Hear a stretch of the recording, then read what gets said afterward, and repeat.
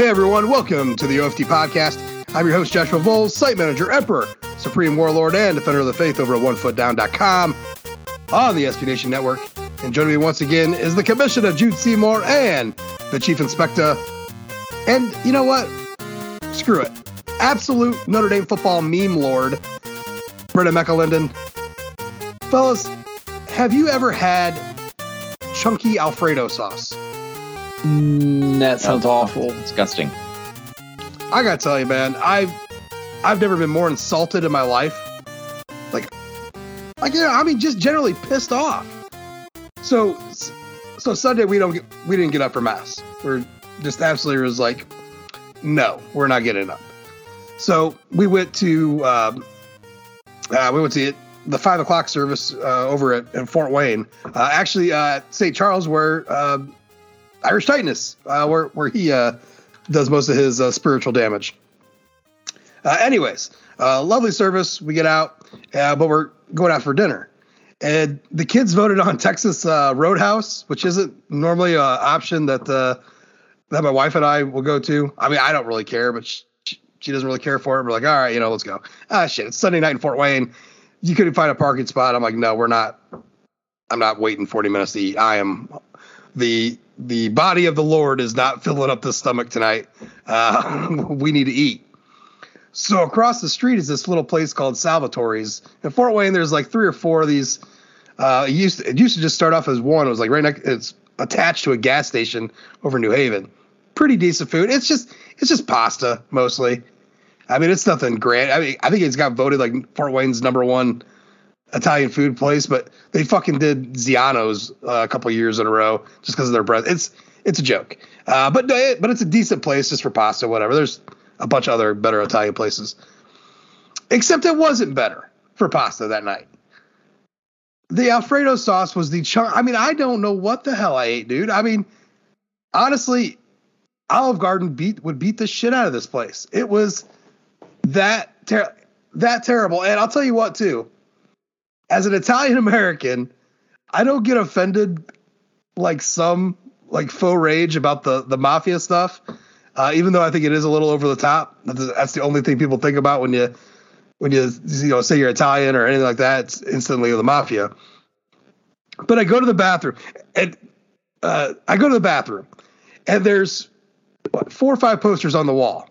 What are the posters on the wall in the bathroom? Fucking Sopranos. Fucking Godfather, fucking Goodfellas. There's a big portrait of Al Capone. And there's also a big poster of Scarface. And I'm like, this fucking place can't even get this right.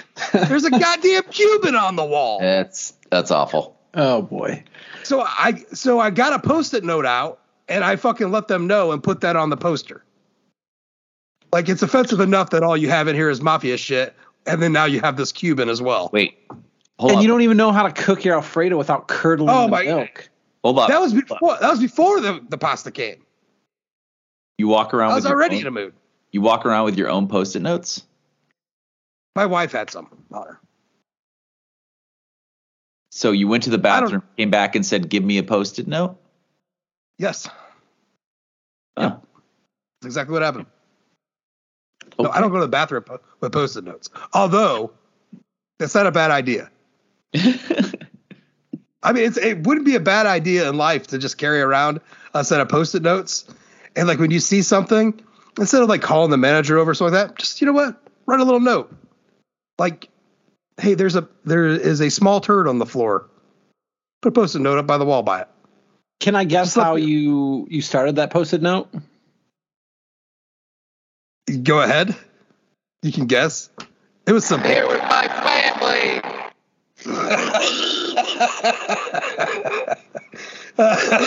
No, Did I get it? It was like, yeah, you got it in there, but that was not correct. It was simple. I just put this dude's Cuban. Pick a different one. I didn't say I just said this dude's Cuban. So well, now you have to go back in a month and find out if they took down the Scarface. I don't know. It's offensive, man. Quit. I mean, Jesus, God Almighty. Honestly, I'm not sure. I mean, definitely the most offensive thing to the Italian people was the Alfredo sauce. their attempt at it, but come on, man. You literally put a Scarface poster in an Italian restaurant bathroom along with a bunch of other mobster things. Blown away, gentlemen. Just absolutely blown away. So, I'm also blown away because the college football season's over. We're going to get to all that. I don't even know. I'm not sure where we should begin. But let's start simple. No, let's start. This is bad radio.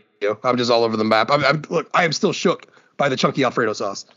I got some reviews. So let's get that out of the way, and then we'll get down to business. Just remind everybody, get on over to Apple Podcasts, leave a rating, leave a review. Any review that you leave, I will read word for word on the next OFT podcast. And Brendan, as always, what kind of review are we looking for, bud? We are looking for those earned Sam Hartman 5 stars. Absolutely. Biggest get in the portal.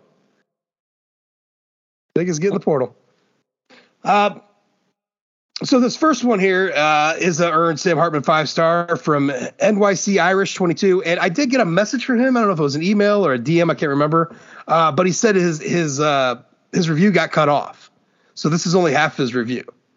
But we're gonna read the half that got published. I don't know what happened to the other half. It just disappeared into a Pat Narduzzi black hole. I don't know.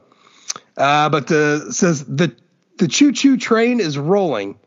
Found your pod from a friend before the season started. This latest episode had me rolling. The topics covered trains, rolling through Baton Rouge, Marcus Freeman / Tyler Buckner as Jack. And that's it. That's all the review. But I get the gist of it, and welcome aboard. Welcome aboard our train, buddy. Always glad to have a fellow Thomas the Tank Engine watcher. Jude, what? Have you seen any of the new Thomas the Train shit? You know, to be honest with you, I haven't watched in a couple of years because my kids aren't watching it. Yeah. It's probably been a solid at least year and a half, 2 years at least. Oh my God. Don't do it. Don't ever. Just don't do it. It'll quite literally train wreck your whole vibe about Thomas. It is so fucking awful. Did Thomas go woke or something? What happened? I mean, I think they kind of did anyways, right at the end when we were watching. But no, now it's so bad. It's like the animation is a different style of animation. They're all bendy now. You know, at least the fun thing about Thomas was like the fucking Chuggington bullshit. Oh no. It's like yeah. See, remember the old debate we used to have about Chuggington and Thomas? Yeah, and that people that thought Chuggington was better were just the worst people on the planet. Yes. Thomas is going like a Chuggington route now. I swear it's fucking awful. I bet Pat Narduzzi watches Chuggington. Oh, Pat Narduzzi loves the shit out of Chuggington. It's terrible. It's terrible. In fact, we were cleaning out the basement before we put all the Christmas stuff back away, and I had an old those the DVD players for cars for the headrest, like the dual ones, used to be big before everyone. We had one of those down there, and I couldn't remember if it was broke or what was going on with it. So I took it up to the truck and plugged it in to see if it would work. And sure enough, there was a DVD in there. I don't know why I was surprised that there was a DVD in the other one too. But the one that I plugged in, it was a Thomas the Train's Christmas, and it was one of the really good ones. It's like, So I may have spent 15, 20 minutes out in the truck, just waxing nostalgic out there. Just me, Thomas, and Percy, and fucking who is a bastard of a train, but at least Gordon and Edward are out there. So, anyways, just a grown man sitting in his truck watching Thomas the Train. That's it, man. No problem with that. Hey, if that's wrong, I don't want to be right. I'm not counting the days till I have grandchildren, but I will say, the 3 absolutely packed full totes of Wooden Thomas sets and trains that I have in the basement, just stored away for that day. I'll be pretty happy when I get to break that out again. I'll be pretty. I miss laying out the tracks across the entire house. God damn, this is an emotional podcast. Moving on. Last one here from, and this is going to be rough, gentlemen. So buckle up for this review. 5 stars, by the way, and this is from Gone in 2059. Just keep in mind that I speak English, a little bit of German, some French, some Italian. Just keep that in mind. Like I'm Okay. Like if you put it all together, I'm bilingual. Just keep that in mind. I thought this was going to be one of those ones where they were going to make you pontificate about how much better Tombstone is than Home Run Inn. You know what? I have no idea what the hell this says, but I'm going to read it. I'm excited now. 5 estrellas estilo Benmo. Tengo mucho tiempo escuchando este podcast, y siempre me divierto con las pendejeas de Josh, con la manera con que Brendan heca cada oponente a la basura, y como Jude trae la luz de un hoyo negro a cada programa. Gracias por todo. P.S. Si traducen esta revisión, y la clean en inglés, va a cambiar mis estrellas, cambiar mi compriso más rápido que el otro tejado. Goal!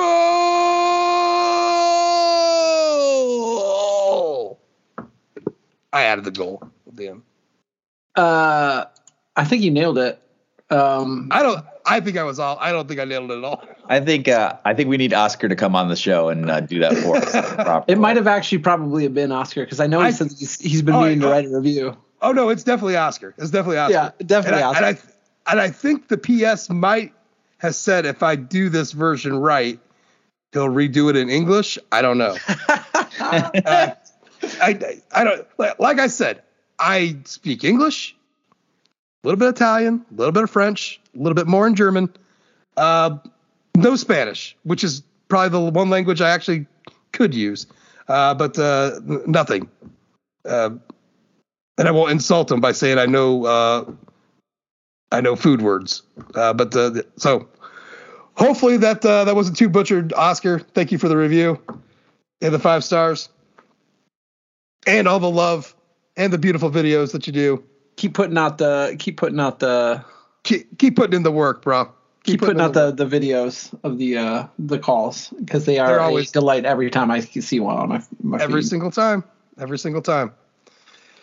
All right, gentlemen, we're flying out of the college football season, and I'm actually past the stress point where I was done with the season because I'm just done with all the work. I'm actually past that a little bit, so it is a little sad. The season's over with. Now we have this long stretch of whatnot, but TCU. Look, hats off to you, fellas. Appreciate everything that you did for Notre Dame. Wonderful effort to help Notre Dame. Look for the Omaha Steaks in the mail as a congratulations. Thank you. I got Sonny Dykes of Sherry's Berries. Sent it right to him. Because now every time Chris Fowler needs to dunk on someone, he will seem more ridiculous than he already does when his default go-to is the 2012 Notre Dame game, which he mentioned in the broadcast, by the way. Oh, absolutely. Shit.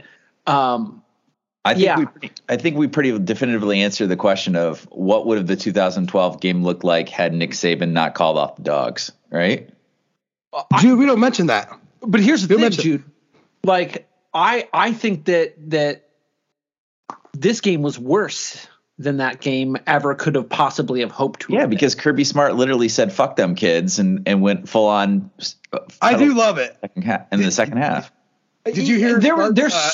There's some of that, but at least other than TCU's scoring drive, it was ineptitude that Notre Dame didn't have. I mean, there was like moments, but I've never seen a team in any sort of spot outside of like an FCS opponent or like vintage Rutgers, like late teens Rutgers in the Big Ten play. I've never seen anybody look that ill prepared. There was only 2 drives that Georgia didn't score, and one of them was the victory formation at the end of the game. Yeah. The other one was an inexplicable 3 and out to start the second half. Like who saw that coming? I mean, I would have bet you $1 million that wouldn't have gone 3 and out at the start of the second half. And it's scored on every possession otherwise. And it's fine that they scored on every possession because Michigan basically scored on every possession against TCU too. The problem is that Max Duggan and that entire offensive operation outside of that opening drive where they were able to hit on the busted coverage, it was just a shit show of mediocrity and just awfulness. Like the offense of TCU in that football game, like when we had mentioned in the last pod about how Michigan had an epic choke job losing to this TCU team because TCU was trash, like that only further plays out here. I don't know how far down that road I want to go though, because I mean, straight up, Georgia was just fucking dogs that night. They had Georgia, Georgia was dogs, but you don't lose a national championship game 65-7. In the 7 points game in the first quarter, you couldn't even get a garbage touchdown against the second string. No, against some dogs. No, you literally couldn't do anything. You couldn't do anything. Max Duggan was Georgia put in their second string for 152. When Georgia put in the second string, it was there was no drop off at all, none. Well, because there was no drop up for TCU's offense was non-functional. They had after that first drive, whatever they had scripted for it, they had no idea what they were doing in that football game. Well, again, they did luck out. It could have been a shutout if they didn't have that busted coverage. If they didn't have that busted coverage, it would have been 65-0 or 72-0. I mean, which would have been choice. No, I think going back real quick to Fowler, I'd never seen like that many people mad online than I did in that championship game on Twitter, and not ND people, just like college football fans, just absolutely fucking done with him and his bullshit.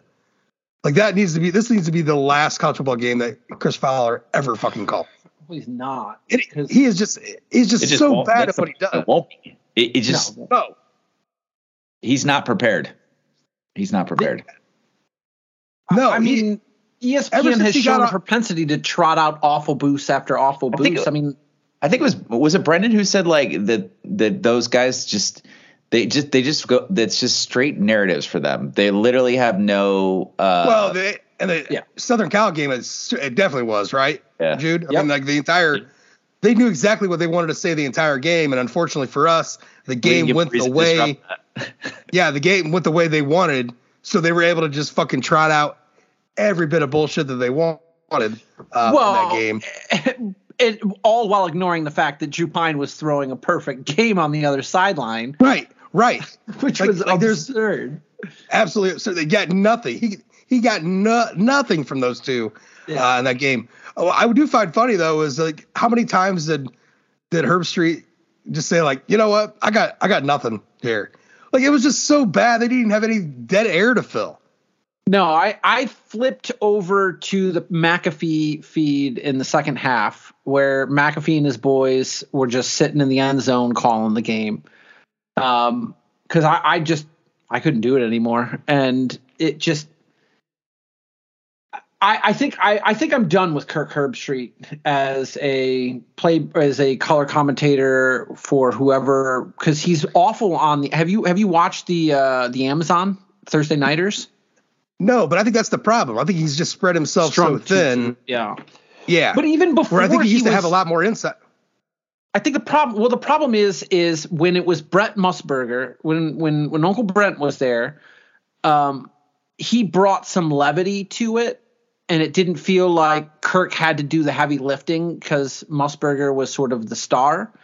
And then they keep pulling in new people to pair up with Musburger, or to pair up with Kirk on the broadcast, and they haven't had a play-by-play guy that's able to carry a broadcast. So I don't know. I'm done with that crew. I'm done with Herb Street. They paired him with Al Michaels, and it still didn't work. I think he's great on game day, and he's sort of great in the sort of shows because there's not a lot of bias in those, I guess, sort of.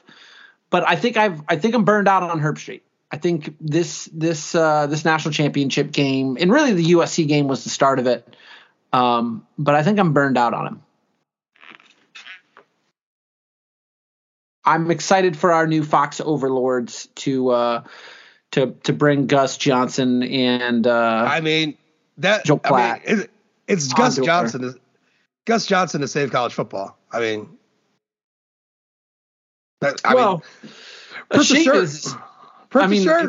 Tirico's been great on Sunday nights, which makes me only long for his docile tones on my television for name games.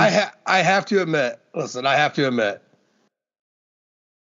Notre Dame's NBC broadcast is just absolute shit. And I am sorry.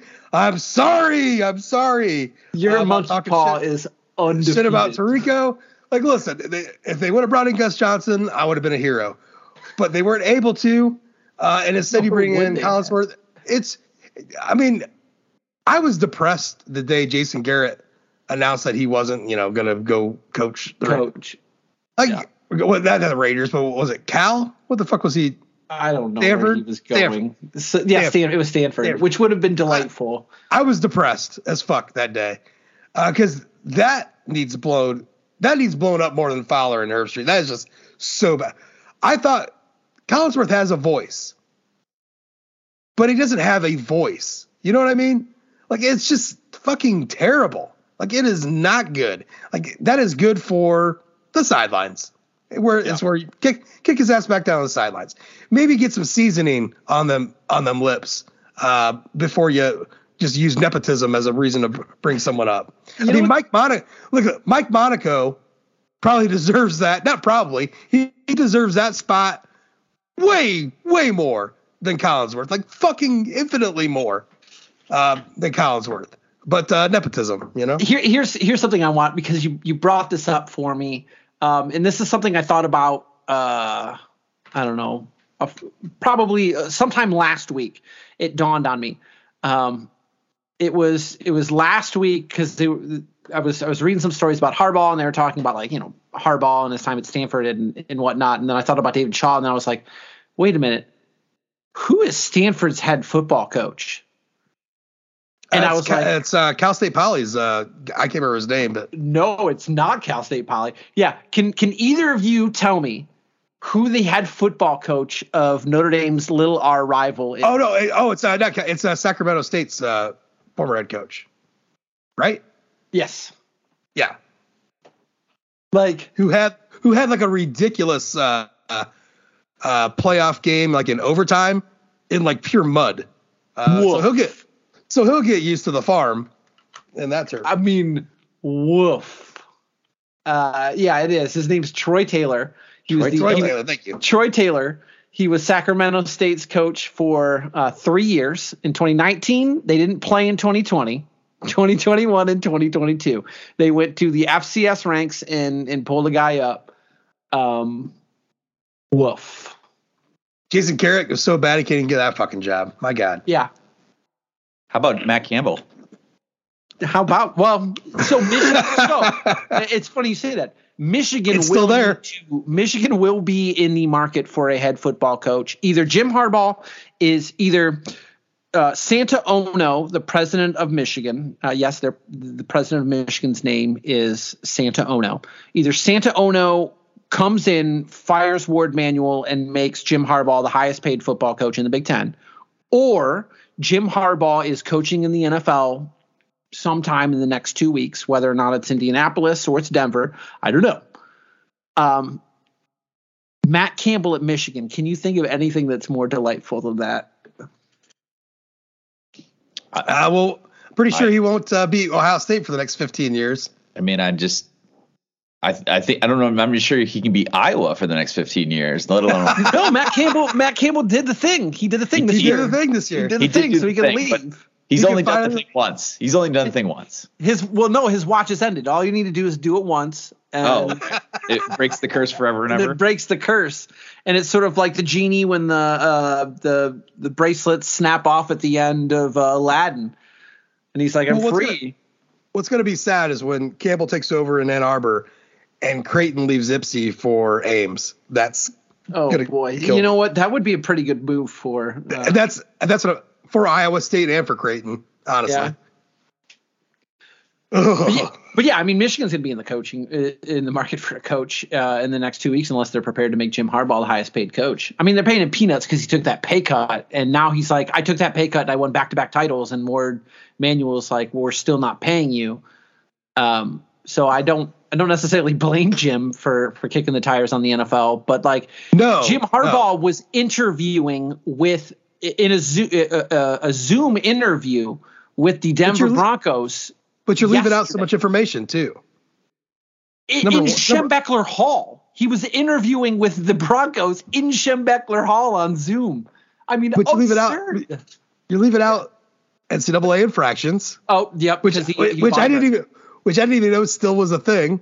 But apparently it is. He bought a cheeseburger for a kid. What happened here? Yeah, he bought a cheeseburger and a kid for the Brown Jug, which is an overrated restaurant in Ann Arbor, which was one of the only places that I could watch. I think it was the Air Force Notre Dame game in 2007. 2007. Was that a CSTV deal? It was CSTV. It didn't have it, and we lived off Pauline at the time. No. 2007 wasn't CSTV.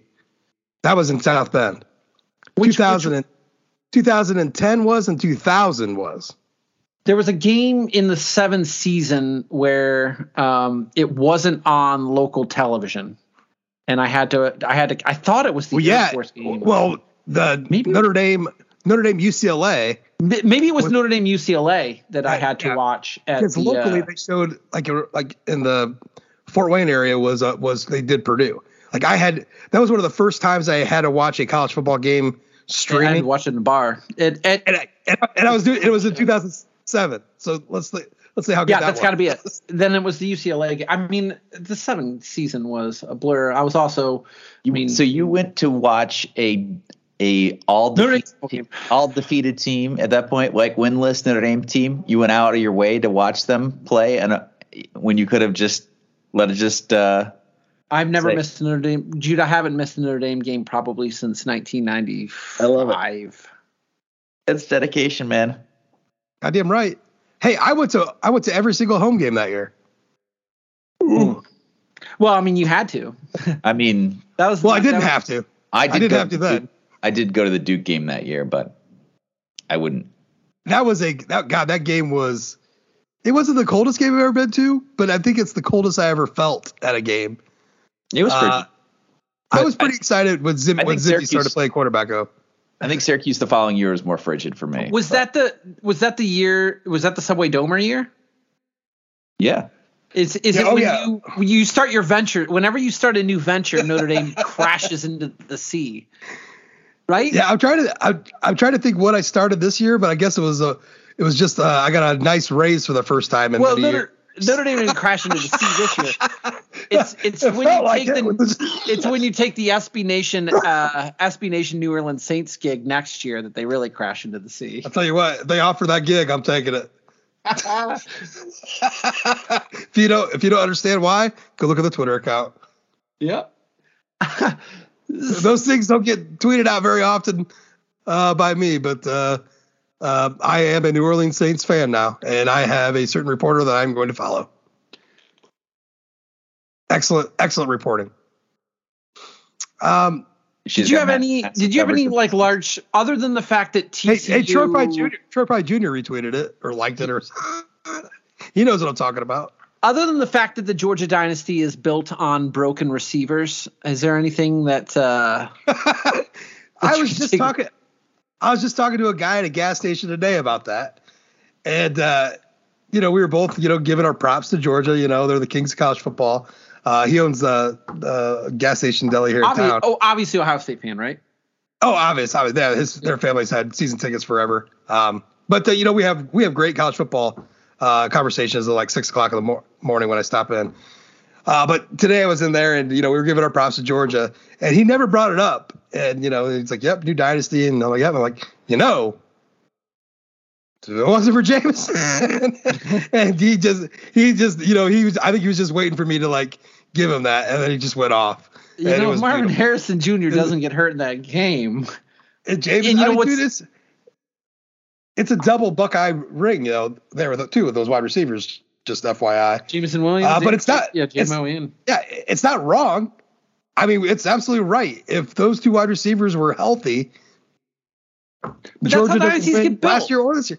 That's how dynasty, like the Alabama dynasty is built on the back of not Greg McElroy, but of Colt McCoy getting injured. Colt McCoy getting injured. Angry. What was great was how angry he got right off the bat, too. Like we just got on the receivers going down, and then it was like, did you see Georgia's schedule for next year? I'm like, oh, buddy, have I? And I damn near listed off the entire schedule. Yeah, So their schedule, Michigan's schedule too. There's some cupcakes lined up for teams that made the playoffs. I don't want to say TCU's got cupcakes lined up. They got to play Colorado to start the season, Josh. Oh man, Coach Prime, and I bet that offensive line is just fucking full of fucking star power. Have you seen the too early top 25 polls that came out? Everybody's kind of slotted Notre Dame into like 11 to 15 because they refused to put Notre Dame in the top 10. But there's people that are insistently putting TCU above Notre Dame, despite the fact that every good player on TCU's roster is gone. Right. It's infinitely hilarious. I mean, I did take a quick gander at those. I don't really care either. I mean, they're nonsense. Transfer season's not even over yet. So you mean you're going to have to put out a new top 25 on the 17th, right? Listen, those rankings, and Jude, I know you'll back me up on this. Those fucking rankings they put out, those too earlies, they'll redo them after spring games and actually act like spring games are fucking worth anything at all. Yeah, exactly. Like Notre Dame dropped after their spring game. Now, maybe rightfully so, but to use that as like the criteria of why is just like, what the fuck are you doing? Like you were just making things up at this point. The too earlies is literally just because the editors want those clicks. I mean, it's not based on anything. Everyone's still, everyone's still looking for college football news. The overreactions to the spring games are even more hilarious, Josh, if I wrote a too early top 25 college football poll article and put it on the site, how many clicks do you think I could get if I just made it as trolly as absolutely possible? Probably quite a bit, because I could probably sell it as legit. So do it, and only our podcast listeners will be in on the joke. And I grant authority to any podcast listener to jump in the comments of that post and play the role, play it up. Tomorrow I'm going to sit down. I'm going to write a top 25 poll, and it's going to be like the Andy Staples ass poll, right? If Colorado isn't top 5 in your poll, then you're not. Colorado is going to be on my poll. They're going to be in my top 25. They got to at least be number 2, right? Like Georgia, Colorado. Yeah, I mean, I'm gonna have to look at no. Alabama, Colorado, Ohio State, Georgia. Right. And then we'll slot Notre Dame at 5 because I don't want to come in as biased. Right? But Georgia's not going to be number 1 because I'm going to look at their schedule and I'm going to be like, how healthy are the receivers? How healthy are the receivers of the teams that they're playing? So, yeah, I'll put together a top 25 list. We'll see how it goes. I'm game. See how it goes. So speaking of rankings, before we get over to that, congratulations, Georgia. You were the kings of college football. Hooray to you. Play Alabama once in the regular season, more than once every 11 years. Once every 11 years. That's awesome. You're 8 conference games. Speaking of rankings, Notre Dame finished the season ranked number 18th in both the AP and the coaches poll, which was a big lot. I took a big L there because, my whole thing is finishing top 5. Once that's out of the ring, got to finish top 10, top 15. And then after that, it's just be named. So Notre Dame was named. They were in 18th. Interesting stuff across the board. I put in an article about the coaches poll because we get to criticize the AP writers all season long for their ballots, and we do. But you only get one shot at the coaches when their final ballots are published, and we got those. And the coaches' ballots is something else.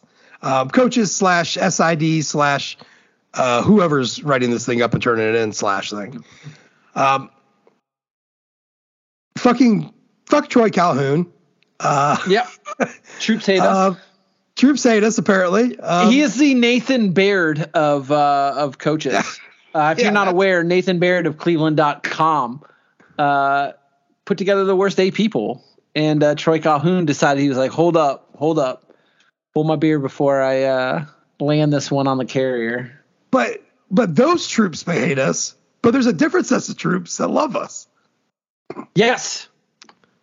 Joe Moorhead. Joe Moorhead sure does love. Had Notre Dame ranked number 8 in the country. So like one branch of the military doesn't like you just go over to the next. So fuck Navy, fuck Air Force, go West Point forever. If your branch of the military flies planes, you can fuck right off. Because we like the boys on the ground. Planes. No, Army's got planes. Army doesn't got planes. They got choppers. No, it's Air Force has got planes and Navy's got the planes on boats. One's got Tom Cruise and one's got I don't know who we got. John we got Glenn. We got fucking Rambo. Yeah, we got Rambo. I mean, we're a podcast that believes we are a podcast that believes that Army is the true rival and Navy's just sort of like, the stepsister. There's the mutual respect, Joe Moorhead. There's the mutual respect. I mean, Notre Dame's legend isn't based upon playing Navy. Notre Dame's legend is based upon the 4 horsemen playing Army.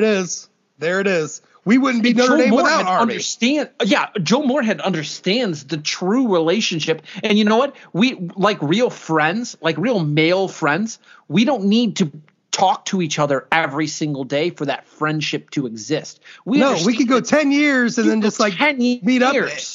Didn't miss a beat. Didn't even miss a beat. Miss a fucking beat. And Navy is like that nagging friend that you're just like, whatever. I have to put the work in for you, but you're not my real friend. My mom is making you hang out, making us hang out right now. I'm only over here because my mom told me I had to be here. Yeah, Navy's basically like, the brother that shows up with your friend, right? Yeah. I think that's spot on. Good on you, Joe Moorhead. I mean, he put Notre Dame above Utah, USC, Washington, rightfully Clemson, LSU for sure, Tulane. He put Tulane 1, 2, 3, 4, 5, 6 spots behind USC. Joe Moorhead, you are a treasure. God bless him. God bless him. How about there was 5 coaches that ranked TCU outside the top 5, and as they should have. Those? There's and one of those was our head coach because he's as right. He should have.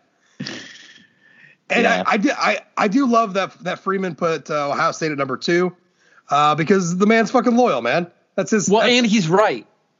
He is probably right. But I mean, that's his school. Put him number 2. Good for you. The examples that we are saying right now are way better than Notre Dame's beat or any bullshit we get on the AP poll. But God, there was some. Oh, Narduzzi. ranking Pitt ahead of Notre Dame. Get the fuck out of here. Get out. Like we wouldn't wipe our asses with Pitt. Like we wouldn't have wiped our asses with Pitt this year. I don't give a shit what was going on with us. Pitt was awful. Yeah. At least you put Notre Dame above North Carolina. You know, at least you did that. At least you just a solid with that. What was also solid was Mike Elko. Yeah. Besides Joe Moorhead, the highest rankings in the poll were Freeman and Mike Elko having Notre Dame at 15. Yeah. So hats off. I don't know, man. I mean, Mike Elko pissed off a lot of people by leaving, but he's got a lot of believers back in him before this poll. They're looking at him like, I wonder if Mike Elko's lining up for whenever Freeman takes over in Columbus in the next decade. Decade might be kind of quick. And Freeman had Duke ranked number 25. I don't think the collective fan base is that mad at Mike Elko, right? No, I don't think anybody's mad at Mike Elko. I think when that happened, we knew the bag was in like the money was as such that you couldn't fault. It wasn't the money; it was the way Elko went about going back and forth. Like we understand. Yeah, I mean that's what pissed a lot of people off. Anyone who's ever been wanted by two people simultaneously, it was almost like a car. Yeah, it is what car, right? Instead of going down, though, you're going up, right? Totally. And I'm with you on that one. I'm just saying the fan base though was a little about it. Yeah. It brought us Marcus Freeman, so. But Michigan being at number 2 in the poll is not fun. Anybody that ranked Michigan? I mean, like I don't understand. I don't understand that. So Will Hall covers Southern Miss. Is the only coach. The coach of Southern Miss is the only one to rank Michigan number 2. Must have got paid off. I don't know. But I don't know. It's just listen. We're all in agreement though that, and this is our first chat post. I mean, we're all in agreement. It is absurd that TCU is ranked number 2, right? If Notre Dame can get knocked down a peg in 2012. If Notre Dame can get kicked out of the top 4 in 2018 and 2020, why on God's green earth is anyone saying that TCU is the second best team in America? They moved up. They moved up in these rankings. The only conceivable answer, the only answer that makes any sense is Ohio State number 2. That is the only answer that makes sense. I understand that Michigan won the head-to-head. I understand that. But the totality of the season, if you were looking at the season as a whole, both teams had a singular, Ohio State had 2 losses. But look at who each team actually beat. Both teams beat Penn State. Ohio State beat Notre Dame. Ohio State played Georgia closer than any team in college football.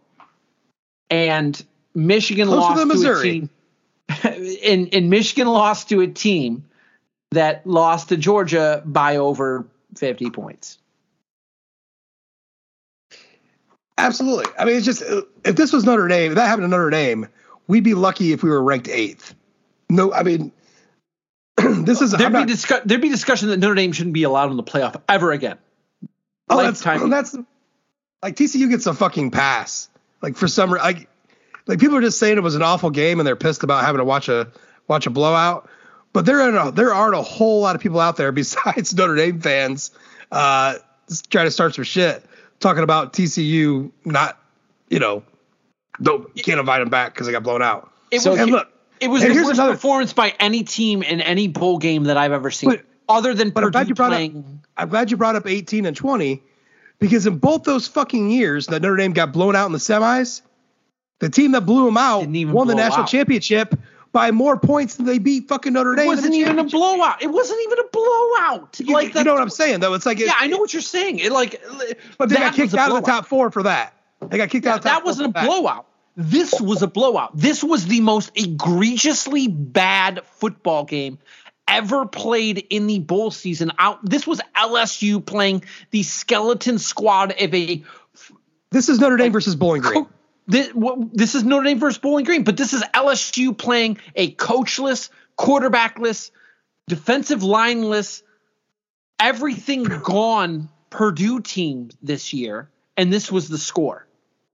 And this was Georgia playing TCU minus just, their leading rusher, but they had their first round, air quotes, wide receiver. They had their Heisman finalist. Their Heisman finalist quarterback. The whole defense was intact, and you lost the game 65-7, and it wasn't remotely competitive outside of the first 5 minutes of the football game.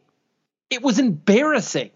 And I don't think enough people are mentioning the fact that TCU and the Sonny Dykes laid the biggest egg in college football history, unless you want to count the week before when Michigan laid an egg against this same trash TCU team.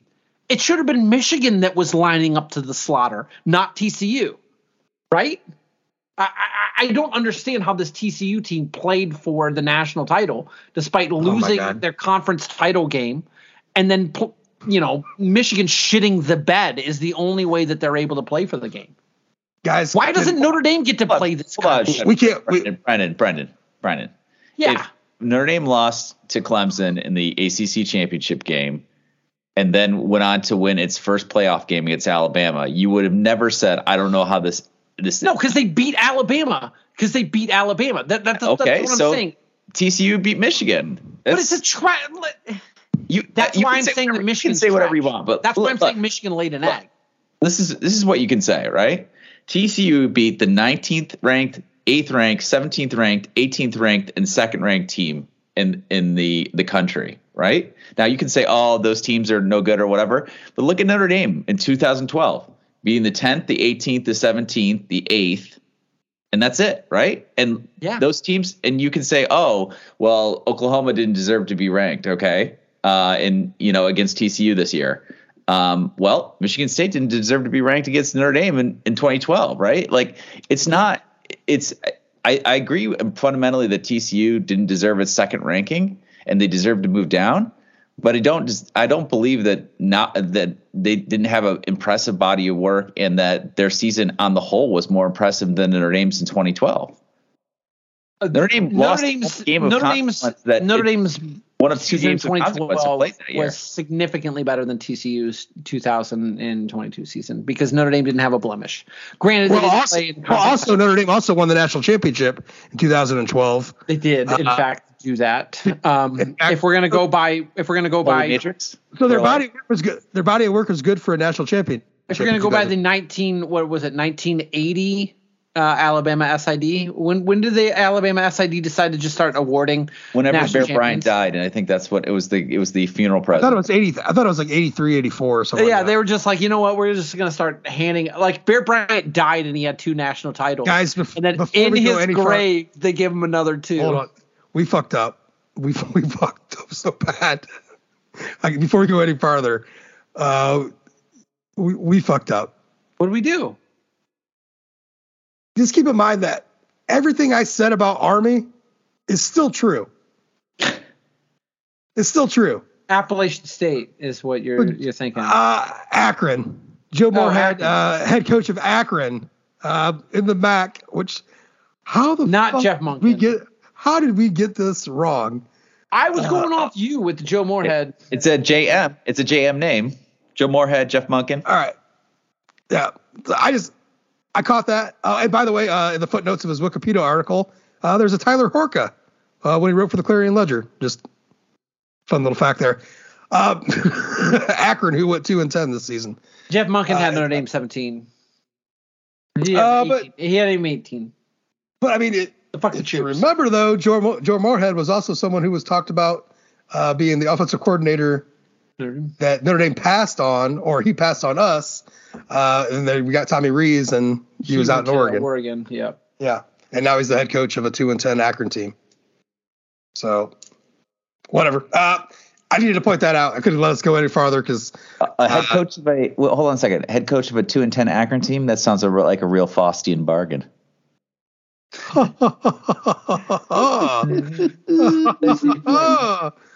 That bounces off you like rubber. I do love the fact that Tim Lester got to vote, even though he's not the coach of Western. That's good. That's good times. Well, somebody in the office got the facts. Yeah. I mean, I wonder if Lance, his name's attached to it. His name's attached to it. Yeah. So the rankings are the rankings. Notre Dame's finish outside the top 15. So next season when Notre Dame starts, we'll see what Phil Steele says, who's still accurate as shit when it comes to predicting the AP. I think Notre Dame probably starts 11. Yeah, 11, 12. So you're not. They don't like to put Notre Dame top 10. You're not going to get very many cat calls about him being overrated, but there will be some. And they'll have this season definitely, as Notre Dame started out ranked 5th in the country. You finish 18. A net 13 rank loss is not terrible. I mean, it's not good, but it's not games. It's not atrocious. You know, I mean, if you start 5th and end up 18, it wasn't a good year, but it wasn't terrible. And you say they're overrated, be like, all right, well, there's whatever. First year head coach, quarterback goes down second game, yada, yada, yada, yada. But, we did have that, when Notre Dame was ranked 5th and everyone's saying Notre Dame's always overrated, you did have a little bit of ammo over the years saying, actually, no, they've been rated, pretty much spot on for the last 5-6 years. But this one definitely will not be.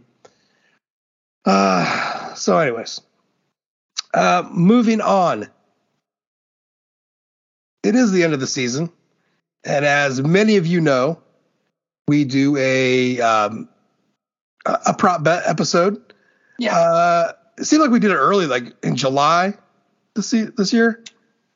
I want to make sure everybody knows Let me pull the receipts. How many days it was before the season even started? It was August. August 27th is when we got in it. No way was it that long. August 22nd. Or August 27th. Yeah, August 27th. Because I'm looking at the edits on the Google Doc, and I'm making edits at like 12:30 a.m., and that sounds like loss. You went back in and changed something. You can go into the Google Doc and you can see it yourself. I'm looking at it right now. I'm looking at me making edits at like 12:20, 12:22. That's what time we're podcasting in the morning. I understand, but you could have been like editing on another podcast episode. I'm going to go back and look at the podcasts themselves. I built this on the 24th. You can see that I created it on the 24th. And the 24th of 2020. Oh, no, that's 2020. Hold up. I'm looking at 2020. Yeah. All right, hold up. We did it in July of 2021. And then I updated it in July 25th, 2022. Okay. All right. Also at 12. Joshua is vindicated. Vindication! I love that show. You are 6 days vindicated. Thank you. Anyways, I just want to make sure everyone knows this was a long time before the season started that we predicted these prop bets, because without looking, we did terribly. No. We did terribly. No, we did not. All right. Well, let's Jude and I. You did terribly. Fuck off, Javon McKinley forever. All right, let's tear off the Band-Aid. Let's get right into it, Brendan. Go ahead. All right. So question was asked: who leads Notre Dame in receiving yards from the wide receiver position? We were all wrong. Josh was right going into the bowl game when he said Lorenzo Styles. Jude and I said Brain Lenzy. Post bowl game, Jaden Thomas, 361. It's crazy, and it's crazy that Styles. Think about that. He choked it out. Going into the bowl game, Lorenzo Styles was the leading wide receiver. How the fuck is that even possible? Don't know. And we're talking about 361. Did he even catch a ball the last 6 games of the season? I mean, if he did, he caught. No, it hit his hands, but he didn't catch it. I mean, it's incredible. So the question was asked, who leads Notre Dame in rushing yards? Josh said his boy, Audric Estime. Jude said Diggs, and I said Buckner. Oof. Buckner probably might have ended up leading the team in rushing yards. But Estime finished with 920. And it's a damn shame they didn't end up giving him enough carries to get to 1,000. He should have. Yeah, he should have averaged about three to four more carries a game. Yeah, I mean, he was a 6 yard per carry guy. And yeah, I mean, what four carries is what, almost 50 a game. Has been almost 50 more carries than what he had. Yeah. And he averaged 6 yards a carry. 6 yards. Now would have done it. So another 300 yards. Yeah. Who scores the first touchdown of the season? Josh said Chris Tyree. Nope. Jude said Michael Mayer. That's a big nope. And I said Audric Estime. And you know who finished with the first touchdown against Ohio State? The boy Audric Estime. Wow. Who leads the team in touchdowns? Jude and Josh both erroneously put Chris Tyree, and I correctly put Audric Estime. I regret so much. Nine rushing and 2 receiving touchdowns, beating out Mike. I think Audric Estime and Lorenzo Styles wrecked 98% of what I thought the offense was going to do. Braden Lenzy I was a little uncertain about, but I thought Chris Tyree, between the rushing yards and the receiving yards, was going to be a significant threat going to the season. And I find very, very few people would have argued with me on that point. And that wasn't the case.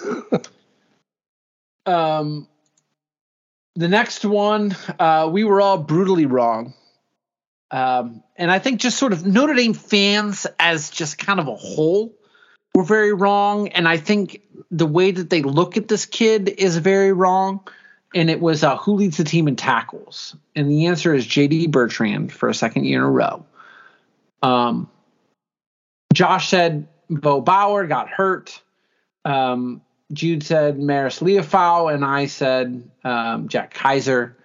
At what point do we as a fan base accept J.D. Bertrand?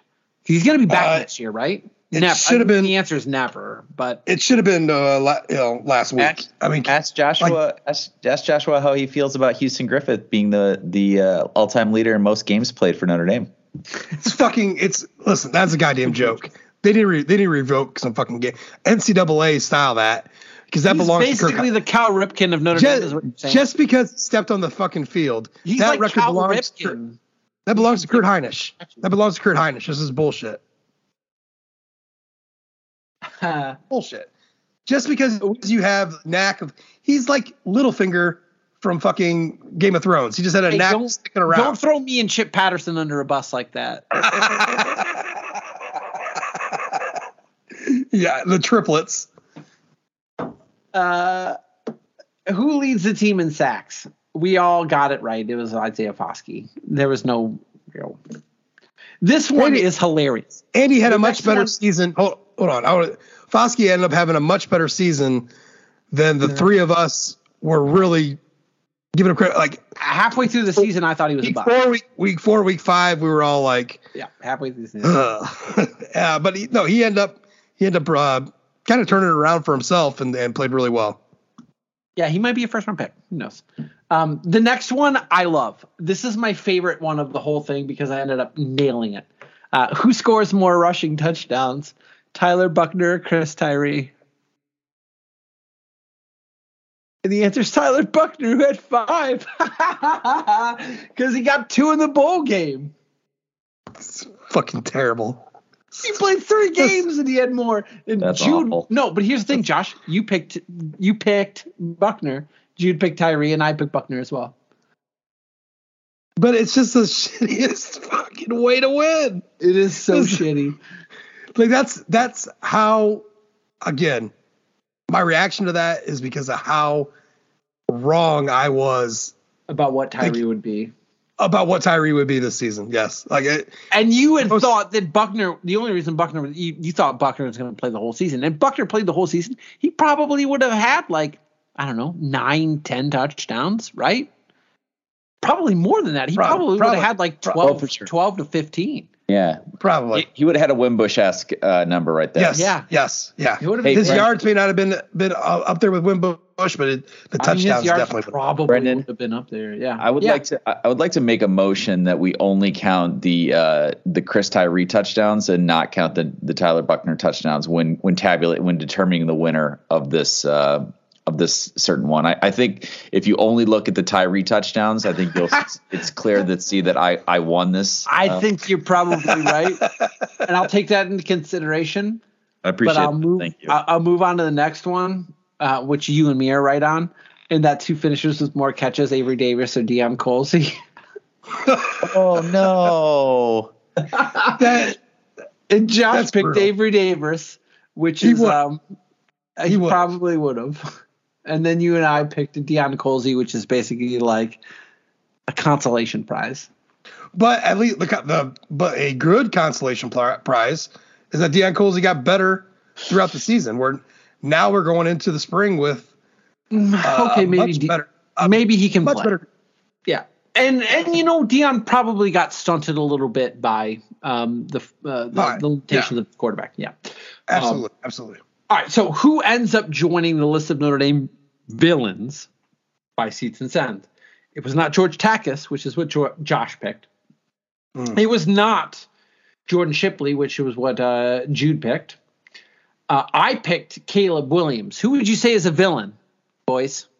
First of all, it's Will Shipley. Will Shipley. Not Jordan Shipley. Yeah, not the former Texas. No, Will Shipley, who Tim Priester believes won the Olympics in the 100-meter dash.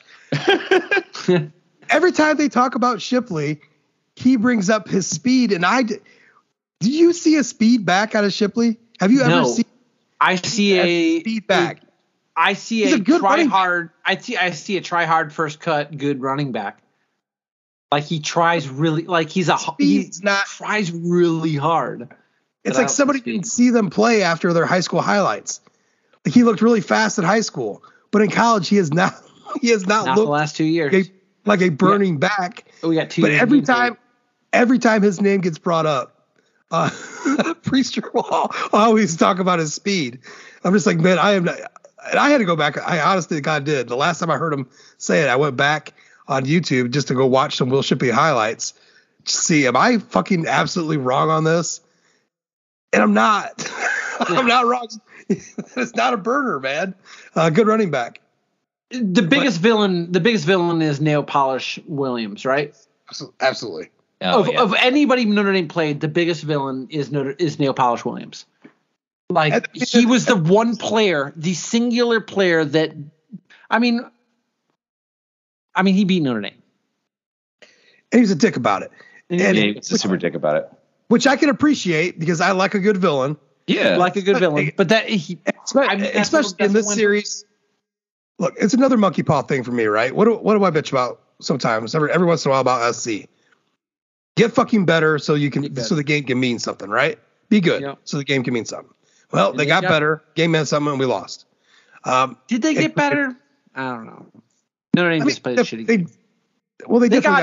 They got average enough to beat Notre Dame. Yeah, they're definitely better than what they had been. They still got beat by Utah twice in Tulane in a bowl game. And they lost to Tulane. But he's definitely a villain, and I am super. Listen, Irish fans, don't be cool. Be the biggest dick you've ever. Be an '80s villain yourself. Next season when SC comes down, a bunch of transfers. They got Anthony Lucas. Absolutely, from Purdue. Asshole. They got the kid from Purdue that Josh was slobbering over in the DMs. Did not slobber over him. I just said, what do we think of this? I didn't know a whole lot about him. I thought maybe Greg had already done a little bit of film work on him. So I was like, hey, what do we think of this Sullivan guy? Josh was really excited about him. His last name was Sullivan, and he comes from a college in Indiana. And we needed a defensive lineman. I thought, desperately, hey, is this a possibility? Nobody was slobbering. All right. So the next question was, who scores the most points against Notre Dame? Josh said Navy. No. Jude said UNLV, and I also said UNLV, which Jude and I look like I mean, all three of us look like goobers. We're fucking idiots. We're goobers. It was none of them. Who did score the most points on Notre Dame? USC and South Carolina both scored 38. How many did North Carolina score? Oh God, what was the score of that game? They scored 24? North Carolina? No, they scored more than that. They scored 32. It was 45-32. Yeah. So South Carolina and the two USC scored the most at 38. So we were wrong.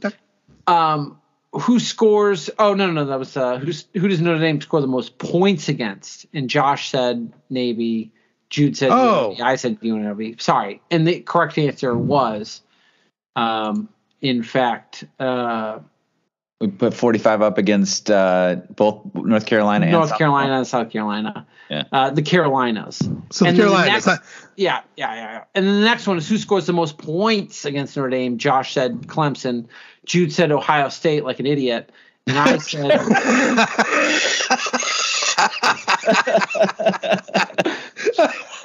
said BYU like an even bigger idiot who scored one fewer point. And the correct answer was USC. Which USC is? Take your pick. So Jude and I were idiots. The only bigger idiot was Josh, who said Clemson like a fucking dunce because they scored 14. Oh boy, we were wrong. But at no point did I use that prediction and say Will Shipley's a fast running passer. You did not. Which is more, Tyler Buckner 30-yard completions or Tyler Buckner 20-yard carries? The answer was completions. And Josh and I had completions. Jude had carries. Which is more, 30-yard passes allowed or 30-yard passes made? And it was made. Which kind of surprising, right? We had more made than allowed? That is surprising. Yeah, that is surprising, right? Yes, and not for the reasons that would be normal. Yeah, that is a little shocking. Catch and run, baby. I'm glad it wasn't run. 30-yard runs. Benjamin Morrison's a real thing. Games that the Irish score 40-plus points or give up 20-plus. Josh and Jude said 20-plus. I said 40-plus. I'm the big idiot because it was 20-plus. Here's the one where Jude gets to laugh all the way to the bank before we get to Jude hour. Because Jude, I was dunking on you because we're getting to Jude hour in a minute here. All right. You look like the genius. Brandon Joseph interceptions or Kyle Hamilton career interceptions. Bum bum ba-dum. Jude said Fuck Kyle. you, Greg. Which is more? This is fun. Which is more? Passing touchdowns or rushing touchdowns? Which one was more? Can you guys pick right now? Neither of you are on the Google Doc. I'm looking at it. Neither of you are on it. Which is more? Passing or rushing touchdowns? Which is more? Passing. I think it's rushing. 25 and 25. Oh, trick question. We had a push. Oh my God. Right? That's fun. That's that Charlie Weiss balance we're looking for. So over under points per game, 38.4. One person was an idiot. It was me. I said over. And now we're in Jude time. This is where Jude's pragmatic approach to picks really separated it. Over under points per game allowed, 18.3. Josh and I said under. Jude said over. Over under Tyler Buckner touchdown interception ratio 3-1. Oh no. Josh went over. Jude and I under. Does anyone know what that number was? It was 3-5 because he threw 3 touchdowns, 5 interceptions. Oh my God. Over under 500-yard rushers, 3.5. We all said under. The number was 2. If Chris Tyree was, I don't know. I feel like we could have hit the 4 with a healthy Buckner. Yeah, 4 was always going to be a stretch, but 3 was definitely doable. 3 was doable. I should have said 2.5, and if it was 2.5, it would have been over, or it would have been under still. But the line should have been 2.5. Buckner it was basically like saying, could Estime, Diggs, and Tyree all go for over 500? Because the assumption was, Buckner was going to get 5. Well, and it was like we were, you're talking 3-headed monster and all this other shit. Right. Yeah. And listen, I want to say real quick too, the fucking Rose Bowl insulted me more than anything this season. More than anything. Penn State's rolling out the T formation. Utah is rolling out the fucking Maryland I. And I'm sitting at home with my thumb up my ass wondering why Tommy Rees doesn't have the balls to pull out something that tough.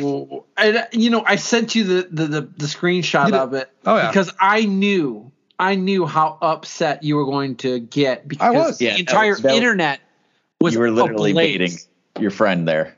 Yeah. Yeah. I was visibly pissed. Visibly. That should have been us. Shirtless and hands pounding a table is how I envisioned you.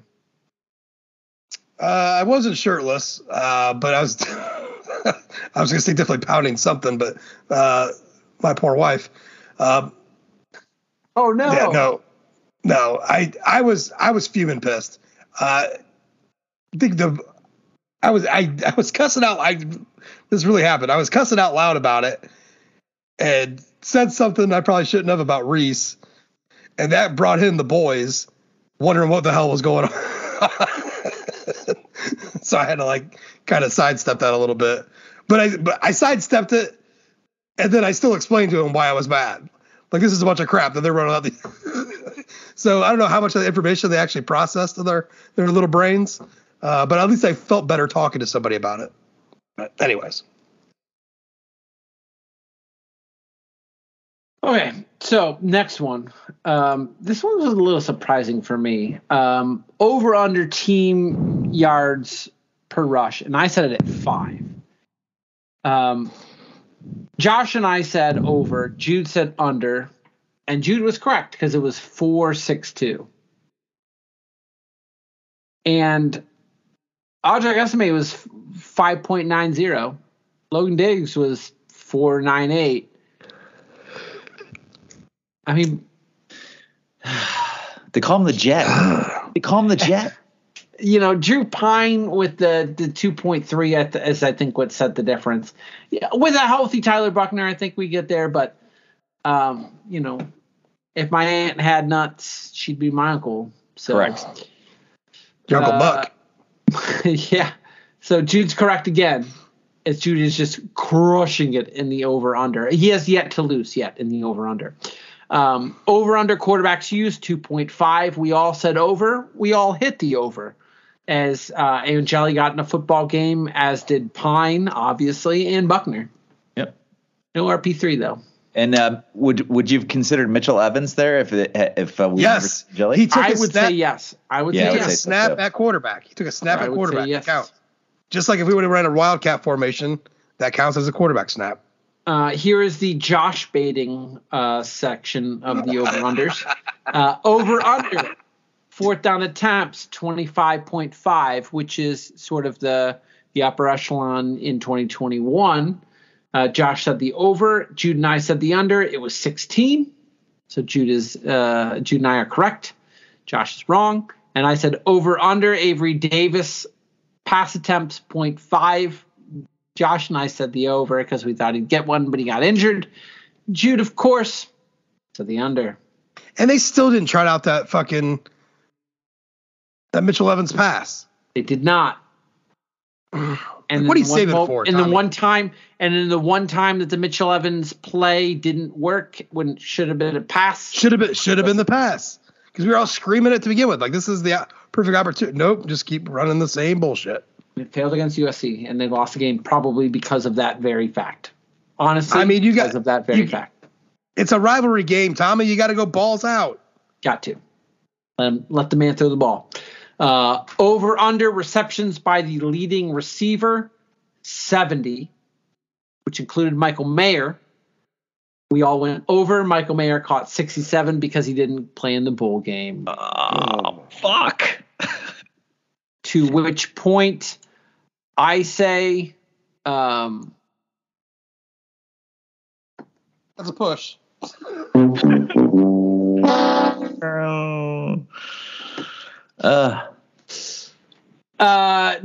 the QB named starter get benched during the season? Josh and I said no. Jude said yes. The answer is no. No, he got hurt. Got hurt. Big difference. And to further prove the point, when he was healthy, the job will return to him, right? It did. It really did. It did, in fact. Hey, look, and Drew Pine never got pulled as a starter. He did not. That is true. Drew Pine never got pulled at any point. They never went to peanut butter and jelly time, which that meme is going to die. Because we will, well, maybe we will. But so does Tobias Merriweather's final stat line exceed Lorenzo Styles in 21, which was 24 catches, 344 yards, 1 touchdown? Josh and Jude said yes. I said no. The answer is a resounding no. Does Notre Dame incorporate black into their Vegas uniform? Josh and Jude said no. I said yes. They were right. I'm an idiot. I'm a doof. They went all white, which is the opposite of black. So I'm dumb as shit. Does Notre Dame Stadium get invaded by an opposing fan base? We all said no. It didn't, right? Clemson did not. I still remember that week where everybody was everyone was all nervous about Clemson invading, and Wednesday, or was it even Thursday, the game wasn't even sold out. And the other thing was, if Clemson was going to invade the stadium, you would have known so far in advance, because they would have started filling up the bars around Notre Dame, and they weren't. And that's what I kept telling my friends, because they're like, Brendan was shaking in his boots. I was shaking in my boots when I was driving in, because I looked at when I was coming in, I saw. It's just because the orange, though. I told you. I saw the orange when I was coming in. But yeah, I mean they did not end up. There was no post game karaoke going on like a la Cincinnati. No, it was not. It was nowhere near the same, and which is funny because it's when you think about Cincinnati, and I remember Greg in the DMs, he's like, why doesn't Notre Dame bring their band to USC? And it's like, I think about it and I go, well, Cincinnati didn't bring their band, and Josh and I had commented this on the booth because they were smart, so they could get more fans in the stadium. More right? fans, yeah. You still get those tickets, yeah. Now, actually, Matt Green, there's a real reason why Notre Dame doesn't go out to LA, the band. There's a real reason, and it has to do with USC being a bunch of dicks. I can't remember the exact full story, but from what I remember from Matt, it's something to do with SC and them being absolute assholes to the band out there, like the university people in charge on game day at the Coliseum, and so that's why that's done.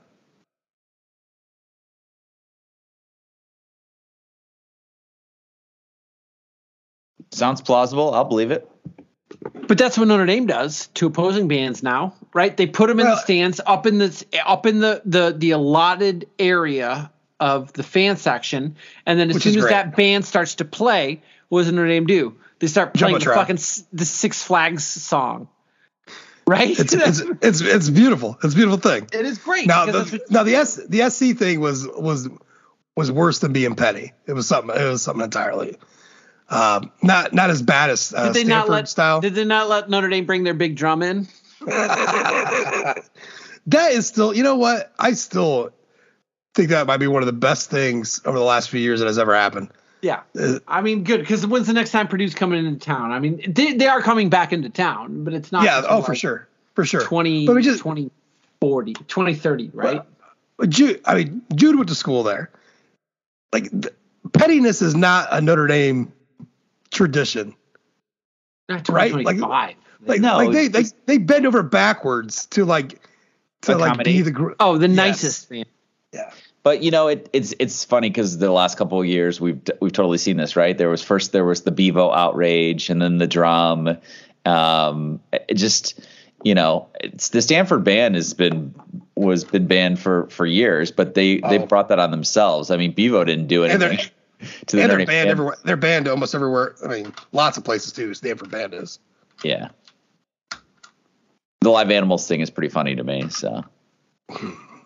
I mean, I would have liked Georgia to bring Uga up. Like, are they not gonna let the Air Force Falcon on the sidelines? Do they? I mean, I'm just asking it. We haven't played Air Force 2. Can they stop him? He's coming from the sky. There's no gate. Not after the way that Troy Calhoun voted in the coaches poll at the end of the year. Say no, Troy Calhoun. No Falcon, Troy. Sorry, Troy. We saw that coaches poll.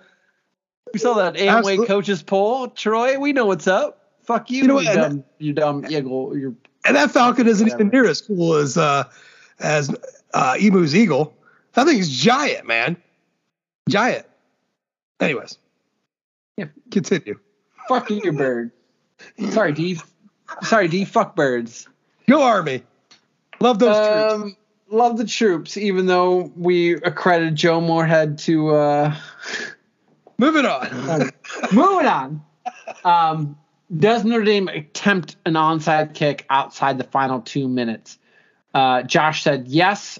Jude and I said no. I thought for sure in the South Carolina game we were going to pull some shenanigans with it, and we did not. I just thought at some point in the season, but the season was so sideways. That would have been a bad move in any game they played. I thought so too. I thought maybe if they didn't throw that pick six in the Marshall game, they might have tried it. But maybe they just have been so conservative on that side of the ball. I just thought with Brian Mason. I didn't know what one time it would have been called up like, hey, we're coming out of the half.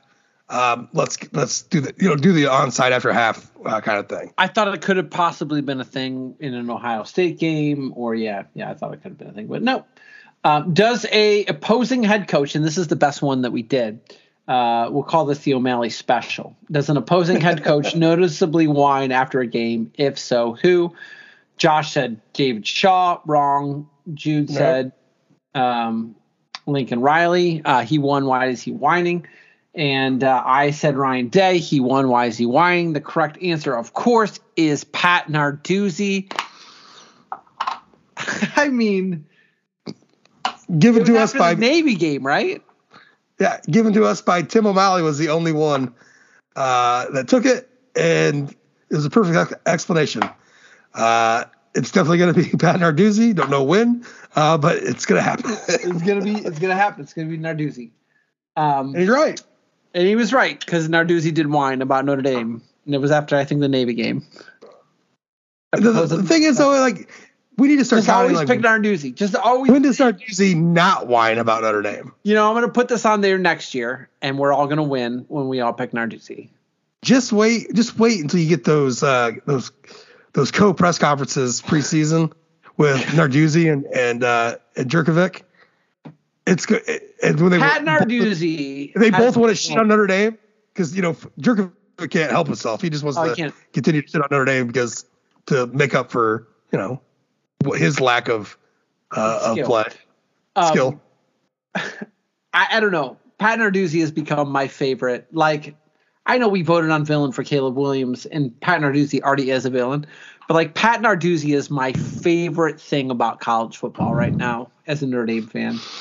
I just love Pat Narduzzi. I love what a piece of shit he is. He's such a piece of shit, and I love it.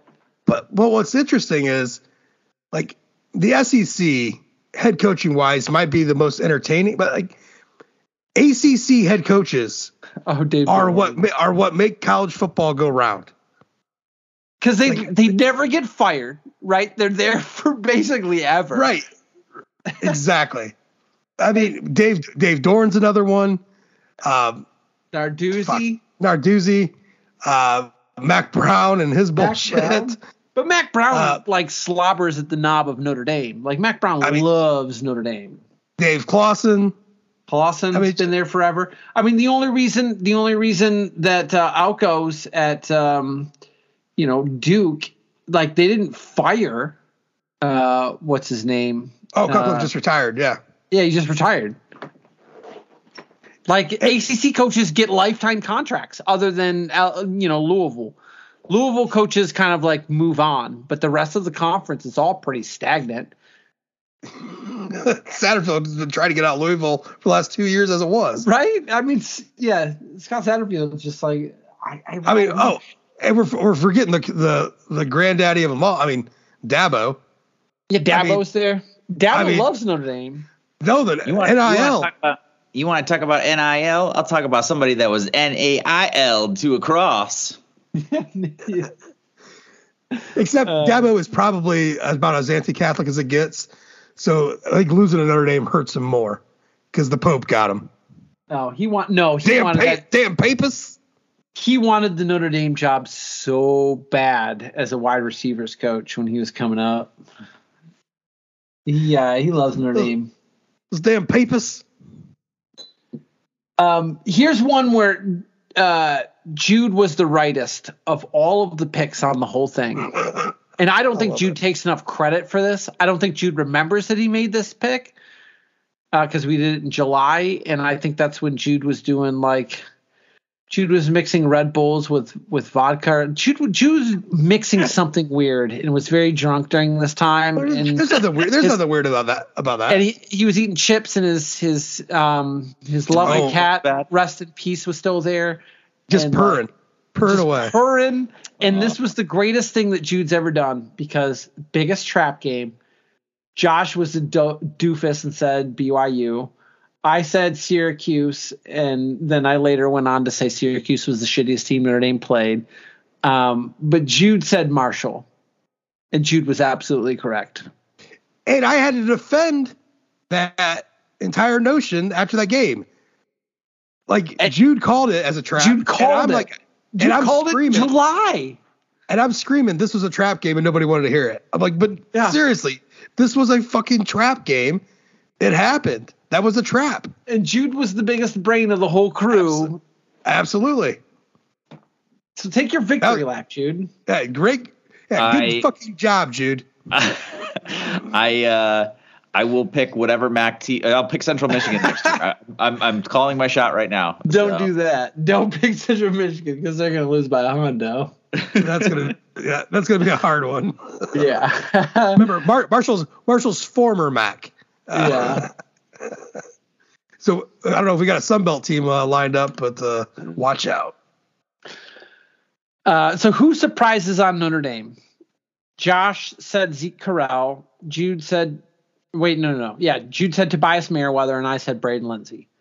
We were all wrong because no. Corral had a good season. He had a good season, but did he surprise more than Jaden Thomas? The answer is absolutely not. Absolutely not. No. Zeke Corral was a entrenched starter. I'm filing a grievance with the union on that one. Entrenched starter, yes, but also a guy that everyone was ready to throw under the fucking bus. And actually, the correct answer is probably fucking Josh Lugg. Honestly. The correct answer might be, but which player led all receivers in receiving yards?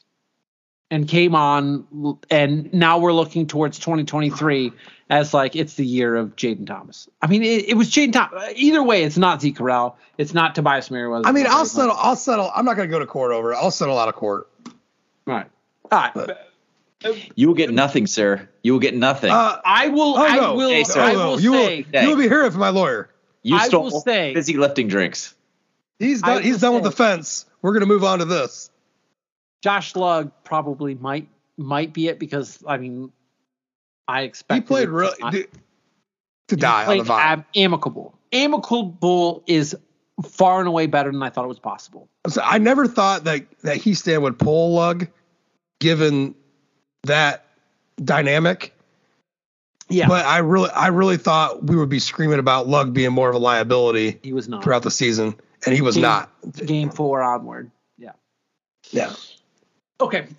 So pick your conference championship winners: ACC, Big 12, SEC, Big 10, Pac-12. I didn't do so hot in this one, I'm sure. Nobody did. So Josh went Clemson. That's good. They won. Oh yeah, they did. No, they did win. Did Texas I'm sorry, we just trashed them so bad. I forgot that they won. They were runners up in the ACC. I was correct. Notre Dame is the ACC champions. Brendan, yeah. What are you talking about? Did Texas win the Big 12? No. Georgia won the SEC, so you were right there. Did Ohio State win the Big 10? No. My favorite one. Did USC win the Big Pac-12, Josh? No. They did not. They did not. So you went, and we're just going to, I haven't tallied this one up. I'm going to decide right now. You went 2 for 5. Josh, here's Jude's. Did NC State win the ACC? How many times did I pick NC State during the season saying, well, I picked NCC preseason, so I should stick with them, and then proceeded to lose said pick? Yeah, no, NC State did not win the ACC. Did Oklahoma win? You got tripped over by Big Game Boomer, Jude. Yeah. Did Oklahoma State even end up with a winning record this season? Oklahoma, yeah. Yeah. Did Oklahoma have a winning record this season? I don't think so. No, they were 6-7. They were 6-7. No, they did not win the Big 12. Did Alabama win the SEC? No, they definitely did not win the SEC. Did Ohio State win the Big 10? No, I do not believe that they did. But here's your saving grace. Did Utah win the Pac-12? Woo! Oh, good for you, Jude. Yeah, good old 1 out of 5. Clemson. Get that back to back. I picked Clemson. Okay. Texas. Woof. Alabama. Didn't even play in the title game. Ohio State. Yikes. But I picked Utah, unlike Josh. So Josh and I went 2 and 5. Jude 1 and 5. So we were 500 together, right? Together, we went 500. Good for us. Pick the 3 Heisman finalists. Pick the 3 Heisman finalists go to New York City. God. Josh said Bryce Young, C.J. Stroud, and Will Anderson. It's not bad. 2 out of 3. Jude said Bryce Young, C.J. Stroud, Dylan Gabriel.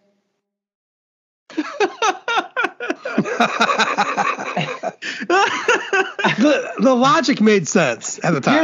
Here's the thing though. Jude went 2 for 3. Some absolute goober said Bryce Young, Bijan Robertson, Will Anderson, and that's me. So I went 1 for 3. R.I.P. in peace for those. Oh nope, man, and the thing is, if Blake Corum doesn't get hurt, he's in New York, right? Yeah, over CJ. Yeah. Like this is a weak ass Heisman year for sure. Like, fuck Caleb Williams. Congratulations, Caleb. Enjoy your Johnny Manziel award. Pick your playoff. Last guy standing. Pick your playoff teams. Alabama, Georgia, Notre Dame, Texas was Josh. 1 out of 4. Jude, Alabama, Georgia, Oklahoma, Ohio State. 2 out of 4. And I went Alabama, Ohio State, Georgia, and Notre Dame. 2 out of 4. Final tally. Josh, 12 correct. Jude, 17 correct. Brendan, 15. Jude is your 2022 preseason pod champion. Jude. Well done, Jude. Thank you. Well done. This I will do this as many years as you guys are willing to do this, because I find this exercise to be both informative and low-key hilarious, right?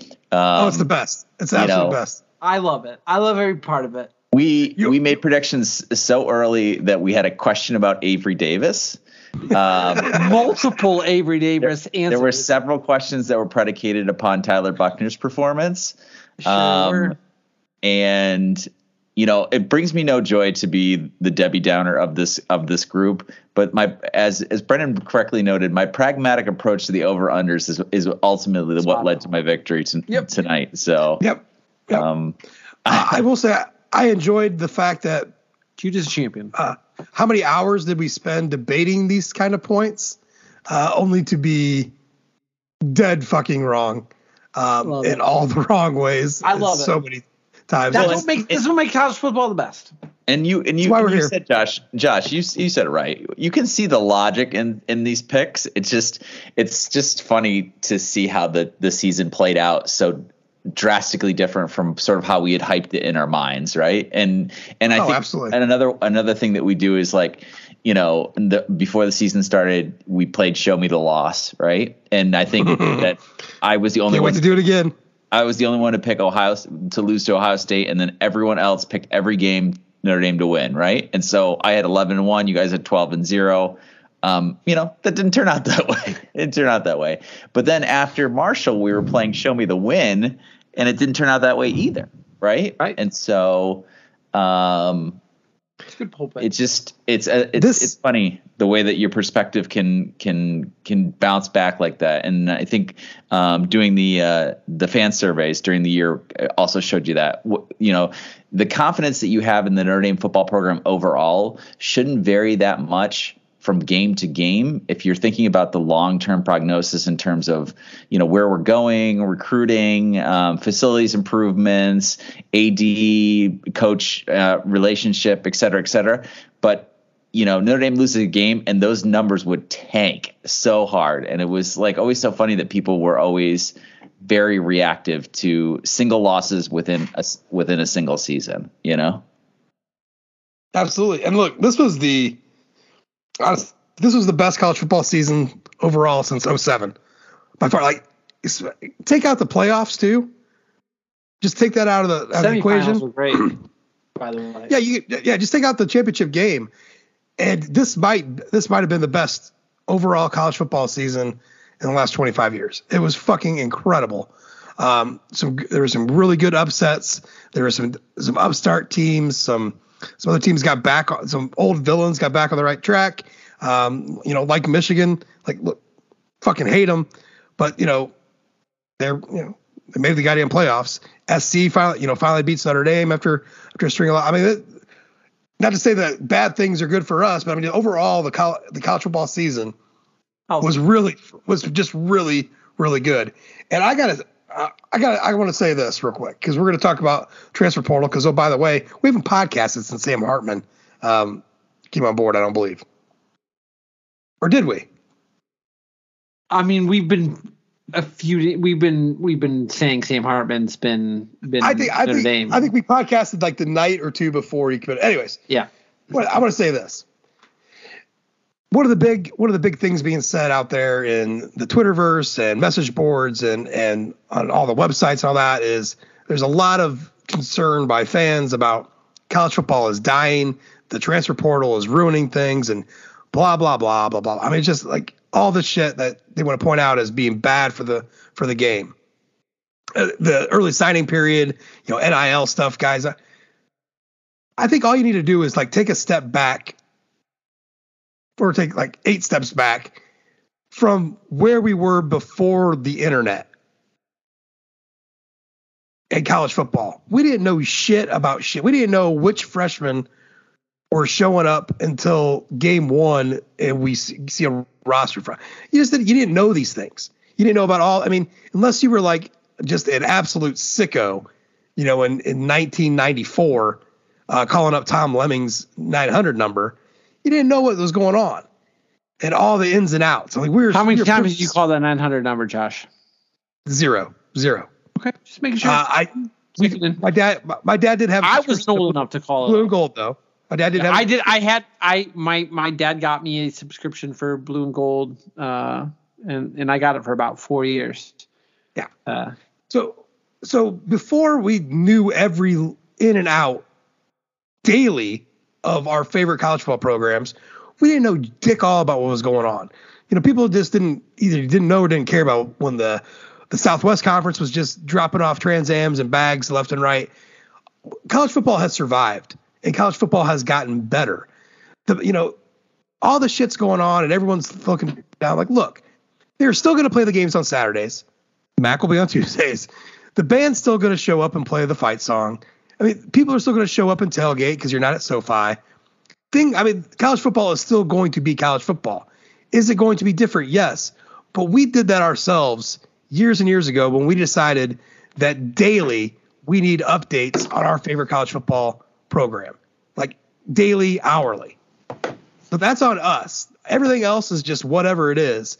It just is what it is. And to be honest with you, the chaos and the craziness, that's pure college football. Not having rules, like everyone's pissed about the NCAA and the NIL stuff. That's fucking college football to me. Like the crazy nonsense, the absolute going overboard, boosters going overboard, paying a quarterback. All this stuff is what college football is. It's fine. Oh, you saw the latest with the Florida recruit, right? $13 million. Yeah. Look, college football is going to survive. It's fine. For a 4-star quarterback, college football is going to be fine. When you're paying well, they didn't, right? Because the check didn't clear on the $13 million. Yeah, he wants out. But I mean, there's people that are like, they're just like, I'm done with college football. I can't watch this shit and blah blah blah. And they're talking about like recruiting, like watching a kid like Peyton Bowen go back and forth between Notre Dame, Oklahoma, and fucking Oregon and all that nonsense. All this stuff has been happening for decades, man. Decades. This just is what it is. It is what it is. It's the same thing. College football will be fine. Buck up, chill out. You act like The one counterpoint to that, though.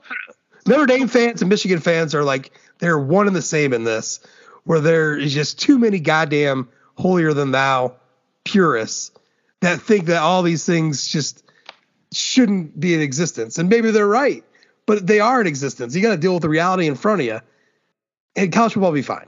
It's not the recruiting that upsets me, because the landscape certainly changes a little bit with the recruiting, and it puts some things. It puts some light into some of the darker corners of the recruiting process, and it changes some of the equation for it, which is fine. You just have to adjust to that. The one thing that changes it maybe to what I don't like is the expanded college football playoff. I'm not sure that a 12-team college football playoff makes this sport better. In fact, I can unequivocally say that it is not going to be better, and that you're going to have more cupcake schedules like a Michigan, like a Georgia. Well, my counterpoint will be this. My counterpoint's going to be this, though. I don't think it makes college football better either, but I don't think it makes it worse, if that makes sense. Like, it's just college football. It's just going to be a different kind of nonsense than we had before, is all. But I am a little worried about the schedules.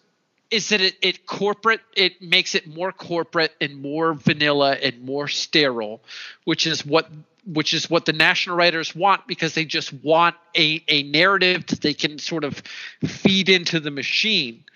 And when it's a 12-team playoff, we're only going to get – what do we hate most about college football right now? It is the focus entirely on the college football playoff, and everything in every broadcast is about playoff. You can't play a game. I do think the expanded playoff actually helps with the season narrative more than the 4. I think for sure. I think there'll be more focus on the season at hand than just who are the 12.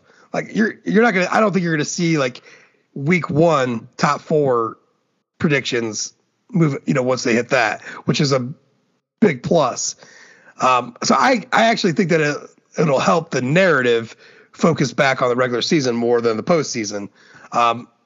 even with more invited to the party, if that makes sense. I think that shit's going to die down because they're going to focus on conferences and who's winning this because of the playoff and all that. They'll be more interested in who's winning the conference and all that. Because right now it doesn't fucking matter if you win your conference or not. It just doesn't. Which is fine. Conferences can burn it up. But yeah, and I don't know. I'm not. Look, I'm all about going back to the BCS personally. But I'm not going to hate on a product I haven't seen yet either.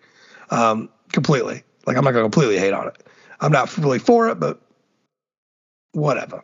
But we saw, like, this season again, before we quickly move on to the transfer portal stuff, it was a great college football season. Sucked for Notre Dame, with our record, but at least it wasn't 07 or 16, or like 2011.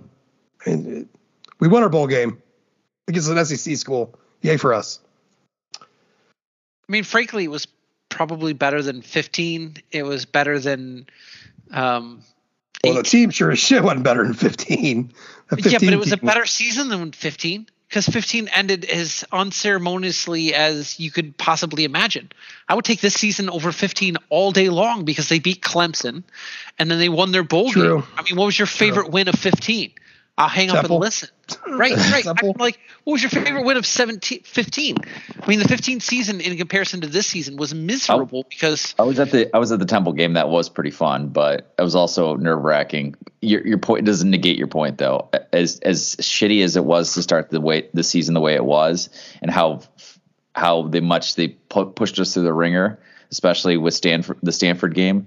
The ending was fun. I mean, that bowl game is infinitesimally rewatchable. Now that you know that they're going to win, it's a lot more fun to and credit to Beamer, because I mean they literally pulled out all the stops. Like, it was like they did everything they could. They pulled out every play of their playbook they had to try to beat Notre Dame, and it made it like that was an entertaining as hell game. It just was. So yeah, I will take this season over the 15th season. Okay. I'll fight you for it. I fight anyone. Yeah, I don't think you need to. I think maybe I'm with you there. My ass is just still chapped from Stanford game. That is, I can deal with losing. I can deal with losing a trap game. I can deal with losing to your biggest rival. I can deal with losing to a team of the caliber of Ohio State on the road. And in a fairly competitive game, losing to fucking Stanford, as bad as they were, trophy game. That was unforgivable. Yeah, that one was that was the only game. Like we talked about it throughout the season. Like Brian Kelly, a Brian Kelly team doesn't lose that Stanford game. No, he did, but he doesn't beat Clemson. Well, if he does, he ain't running up that score like that. No, he's not. That's I think ultimately what it boils down to is it's like if you look at the season, they probably have. They probably don't lose to Marshall either, but they probably lose another game somewhere else. They don't lose to. Well, no, yeah, I don't know. They might end up, but they don't get that Clemson win. Yeah, which is great, man. We were there. It was a fantastic win. Win in the wind, baby. Oh, did you guys know John McNulty's out at BC? No, where's he going? The Breadlines? Does not say. Ooh. They're really going to put McNulty up on the cross for their season. He has nowhere. Yeah, it's not like you get a fallback if you don't succeed at Boston College, right? Well, you fall back to be an analyst somewhere, probably. But then you end up like, I don't know, South Florida or something, right? I don't know. I just think it's funny that's That's who they're putting up on the cross over there on Chestnut Hill. Yeah. Okay. All right. Let's get to the transfer portal.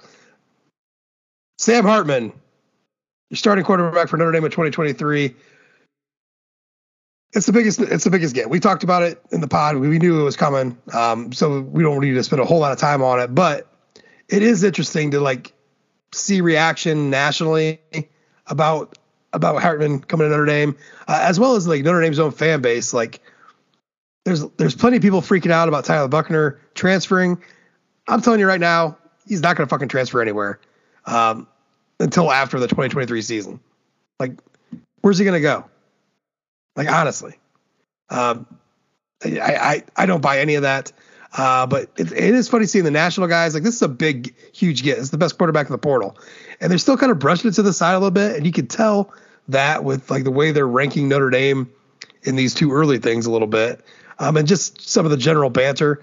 But some people though are being a little excited about it, saying this instantly makes Notre Dame a playoff worthy team, which I think is up our alley. I think I'm not going to speak for both of you guys, but in my mind, having a quarterback of this caliber definitely helps Notre Dame, puts Notre Dame in position for a playoff run next year. Am I not crazy? So right? One of the, I listened to the Cover 3, because they mentioned, me. You mean you host the Cover 3? Yeah, but so one of the things that they brought up, and I think it's erroneous, is they say, is Sam Hartman a system quarterback because he runs the slow mesh? And the point that they brought up is they were like, a lot of his yards came because he was making reads from the fact that he was able to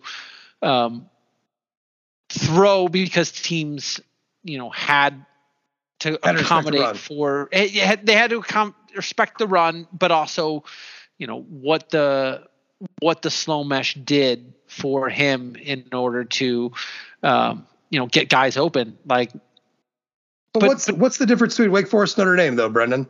That's going to allow him to still other than the massive amount of talent. Like, how scared are you of Wake Forest running backs / how scared are you of I don't know, Audric Esime? Right? I mean, it's like, okay, so have him run some play action with Audric Esime, and how much is the fear there? Plus the offensive line. It's just a better offensive line. He's going to have time to read a defense to throw. I mean, it's just straw man arguments. Like, he's a good quarterback. They threw the ball downfield. Like, people were bringing up his completion percentage. But if you look back at it, Wake Forest was a slow mesh and bomb team. Like, they threw deep a lot. And your completion percentage is not going to be sky high when you're throwing the ball, 20, 30 yards every other fucking play. It's just not. And I think the stats guys who were on Notre Dame, who were on OF 1 Foot Down for a while, they broke it down and they looked at it and they were like, his completion percentages were higher in every single aspect other than bombs than Drew Pine last season. And that's Drew a Pine had right, but I mean, it's because he threw like over 150, deep throws, right? Right. Yeah. And there's people are like, well, there's no A.T. Perry at ND. No, there's a shitload of 4-star players there, though. There's plenty of talent there right now that just couldn't get used properly because of who was under center.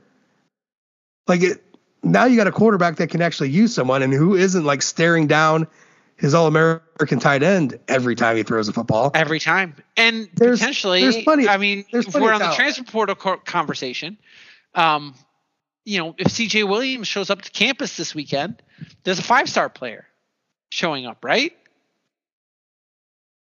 Well, I think he was borderline 5, but at any rate, if he would have committed to Notre Dame, if he would have stayed and signed with Notre Dame last year, he would have been the highest rated wide receiver to sign with Notre Dame since Michael Floyd, I believe. At any rate. But yeah, just finishing up on Hartman. This is huge. This is fucking phenomenally huge. Like, looking ahead to the season, like, Jude, does this, when we finally got word that it was Hartman's definitely coming, did this change your entire outlook for what the season can be in 23?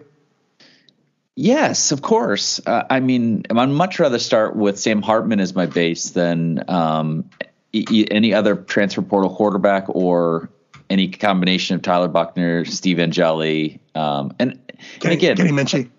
Yeah, and no slight to Tyler Buchner. I think that I appreciate his performance during the bowl game, and I appreciate sort of what he's meant to the team or whatever. But Sam Hartman's is a dog. He's gonna give them gravitas in a way that I'm just not sure that the Tyler Buchner was ever going to get there. So having said that, something happens to Sam, he unfortunately gets hurt, or something that causes him to miss time.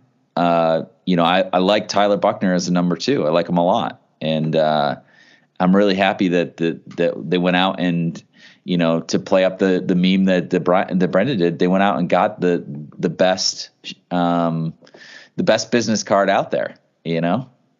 Absolutely, and this is, I think this is good for Tyler Buchner in ways that he doesn't want to hear right now. Like, he should not be a starting quarterback at Notre Dame right now. And this is not a knock on him, but he wasn't ready. And even if he was going to be ready for this season, this is a guy, Sam Hartman, that is better than him. So you get another year to polish up your game. And starting in 2024, you were still eligible for 2 more seasons. Like, Tyler Buchner doesn't strike me as a guy who's like sprinting to try to get to the NFL. Like, this is a guy who's probably going to use up all of his college eligibility. So you have 2 more years of eligibility after this season, 2 full years of being a starter. Like, you got this year to get yourself prepped and ready to go to beat out Kenny Minchey and CJ Carr over the next 2 years, which I think he can do. And for Notre Dame, it's great because honestly, it puts you back in the correct quarterback cycle to have, the correct quarterback progression to have. Like, regardless of the portal now and all that stuff, you still are trying to get yourself set up to bring your quarterbacks along in a certain way. No one wants to throw a true sophomore out there as a starter. You don't want to do it if you don't have to. And Notre Dame doesn't have to right now. The way it's set up is really interesting. Now, does that mean that everyone's going to stay? No, of course not. Kenny Minchey hasn't even stepped foot as a student athlete in South Bend yet, but he could be a guy maybe out, in 2025, maybe he's out the door because it's Buchner and then the next one in line for sure will be Carr, or maybe it's the inverse. I mean, who knows? But as of right now, heading into spring, you look at the roster, because I do not believe Tyler Buchner's going anywhere this year. Your quarterback progression is set. It's healthy. It's good. And Jude brought up one of the best points. Your number 2 quarterback, that's a guy who has time. He won you a bowl game. He has plenty of snaps in his time at Notre Dame. Nothing's going to be too big for him. He started at fucking Ohio State, for God's sakes. So if something happens to Hartman and you need Tyler Buchner to come in and win you a football game, if he doesn't throw a couple of pick 6, he could do that for you. And hell, even if he does that, he can still win a football game. Apparently. Yeah, I mean, even if he does 2 pick 6s, he can win a football game. So unlike Michigan's quarterback, he throws 2 pick 6s, they lose. And they lose. Yeah. So that's all great. CJ Williams, you brought up wide receiver USC. Everyone's kind of expecting him to be at Notre Dame this weekend. And basically the word is if he shows up, he's Notre Dame's. So that's fantastic news. But we got Caleb Smith, Caleb Smith in the transfer portal from Virginia Tech. That's a great addition. Notre Dame's wide receiver room is where it should be now. If CJ Williams commits, it's where it should be rather than oh my God, we are so fucked where it was last year this time when CJ Williams decommitted and Amorian Walker decommitted. And those are two freshmen that probably were going to see the field, but your numbers were just so terrible. It's just so terrible. You could barely run spring practice. So now you are in a much better position heading into spring with all your guys. And the good news is, Deion Colzie and Jaden Thomas, and Jaden Thomas especially, have improved their game. And Lorenzo Styles, man, could just be the yips. The talent is still there. I'm not giving up on him at all. I mean, just dropping a few passes doesn't make you want to give up on a guy that you've seen make some plays. You can coach that out of him. Now you got an offseason to get that out of him. Notre Dame's wide receiver room is in much better shape. So moving forward, quarterback, wide receiver, much better shape this offseason than it was last offseason, like by fucking leaps and bounds.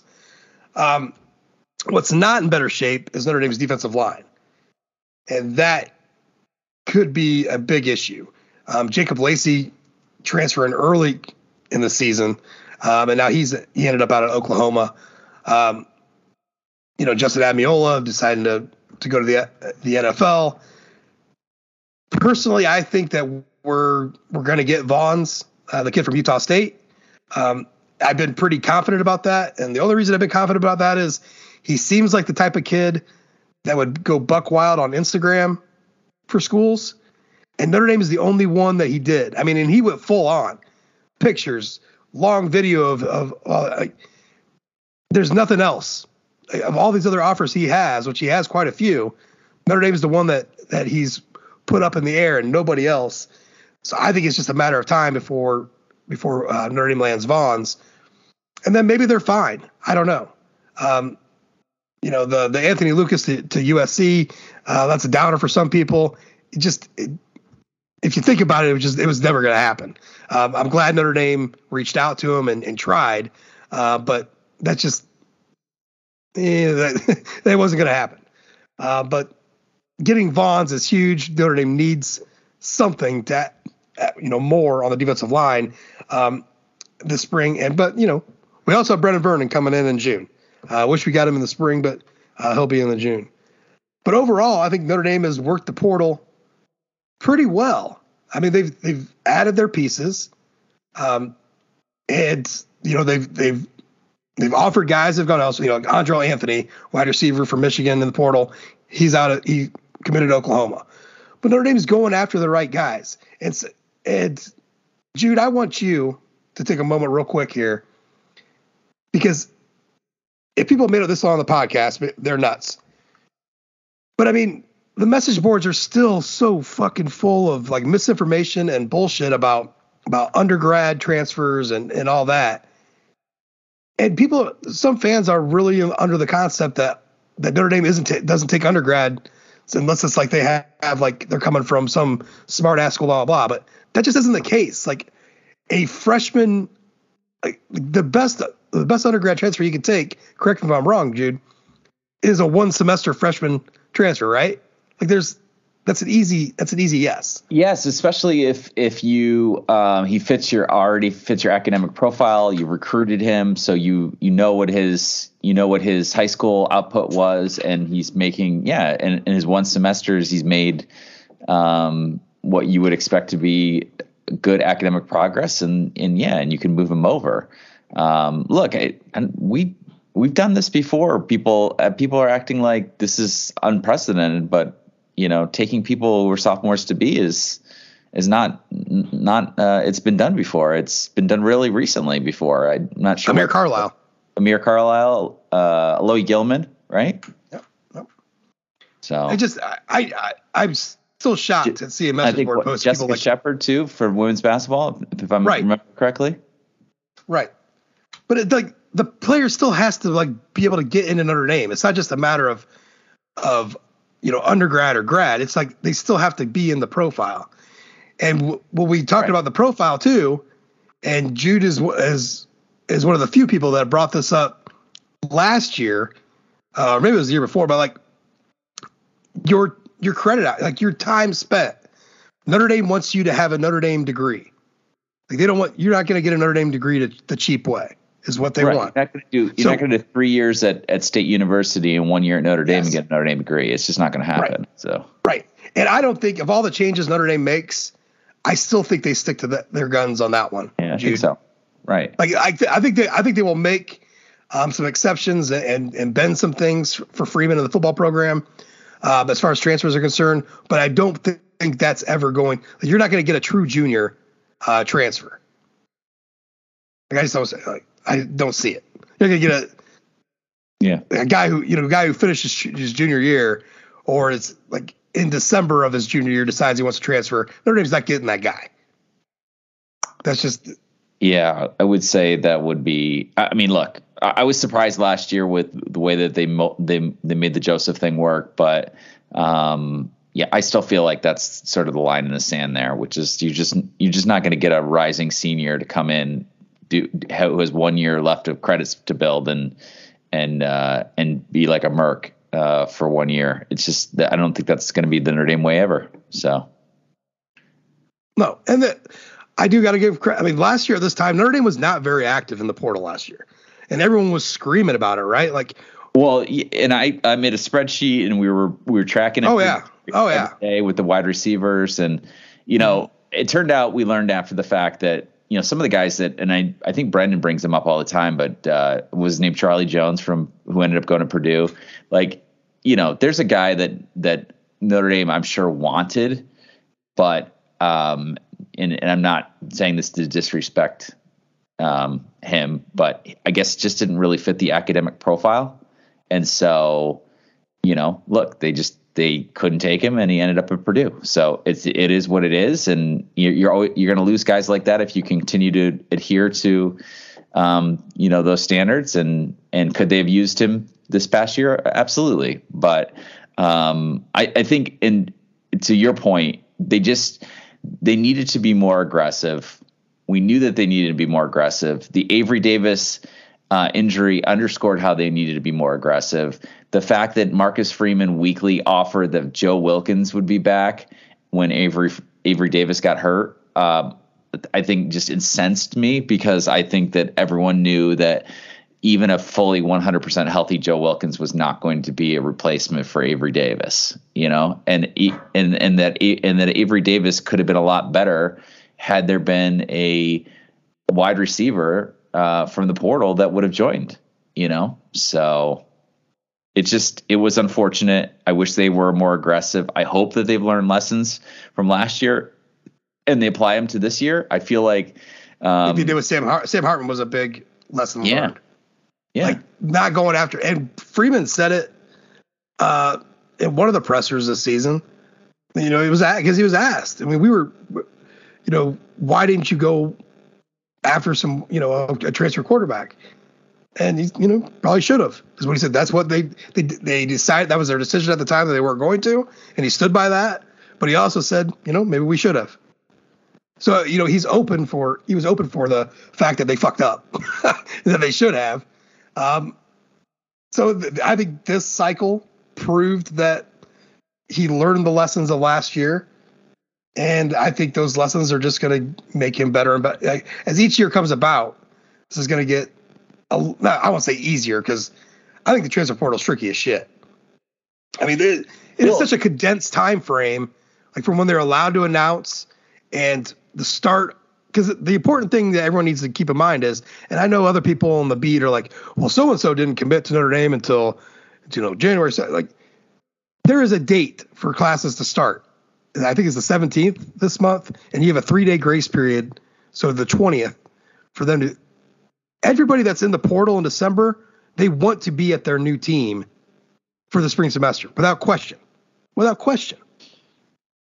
So if you're talking about anything after that fact, you're definitely gonna have post-spring transfers. Happens to every school in the country, and Notre Dame is definitely gonna need some guys to leave post-spring because right now it looks like nobody else is really announced it, and they're 8-9 up. So the post-spring is definitely gonna be a big one. But there is a small time frame So you have just a small amount of time and some of these prospects aren't guys that you recruited in high school. So it is a short time to get a quick relationship going, contact, interest, get a visit in. I mean, this shit is like like you thought recruiting was tough. There is a long process that helps you build relationships. This is just wham, bam, thank you, ma'am. And the lack of information that people are complaining about getting from their favorite recruiting sites that they pay monthly for, these guys are trying their asses off. It's just so wild. And because of that time frame, it is hard for them to, I mean, it really is hard for them to like keep on top of what is happening. It's a wild, I'd say shit show, but it really is. Josh, do you want to mention a recent hire that you were made aware of from on the NLI front or the NIL front from Notre Dame? If I remembered her name, I would. Oh, sorry, I didn't mean to put you on the spot there. I can't remember her name, and I can't even remember the name of the agency. That's okay. But Notre Dame did. I think one of the big complaints. I think Sampson and Fortuna talked really well about this part of the Notre Dame machine. Was that Notre Dame was just, and we've talked about it before ourselves, like Notre Dame just does not want to talk about NIL. They don't put anything out public. And they are doing, like people are saying, well, they're not doing anything. They actually are. There's a lot of stuff going on we just don't know about because Notre Dame does not sell any part of that. It's almost like they're embarrassed by it, and so embarrassed by it that they wouldn't even like say who's in charge of this stuff on campus. They have done that recently. There is a person, there is an agency. It is a woman. That is all I really know. I can't remember her name. I'm sorry. But some of that is there to help Notre Dame with their NIL dealings. I mean, Western Michigan just hired a guy today, and they called him a general manager. He has a general manager position with the Western Michigan Broncos. And his job is basically the recruiting coordinator job, like ultra, because now you have the transfer portal mix into it, which makes it even wilder because your roster. It really is a GM position. I like to see Notre Dame do that. But this is another step in the right direction of all that. Like, I think it was a couple podcasts ago, I thought Sampson and Fortuna like really nailed it about what the woman's name is Kayla Miller. Thank you. She works for LTS Sports Partners, I guess it is. Yeah. Regardless, to your point, the best day to have done something like this would have been 2 years ago, and the second best day is today, right? Yes. Which is yes. They're late, but at least they're now doing exactly what we need them to do, which is taking this a lot more seriously. Yeah, everybody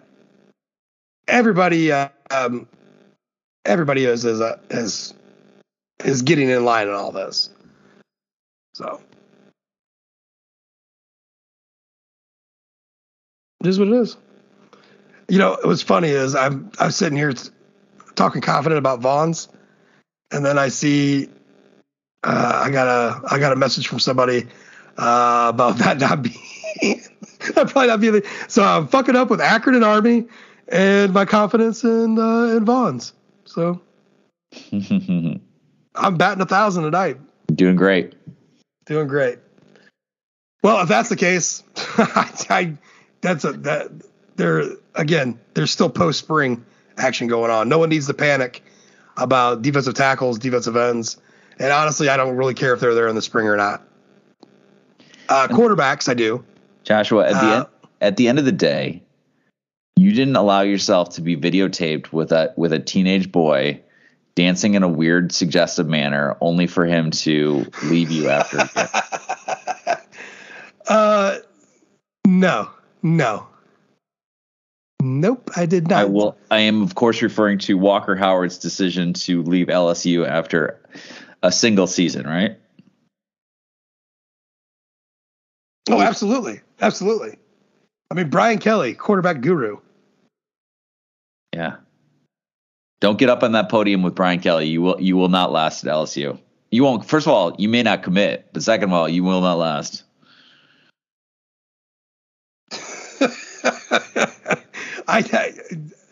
When's the last time we seen a Brian Kelly dance video from LSU? It's been a minute, hasn't it? I think they learned their lesson, right? Oh my goodness.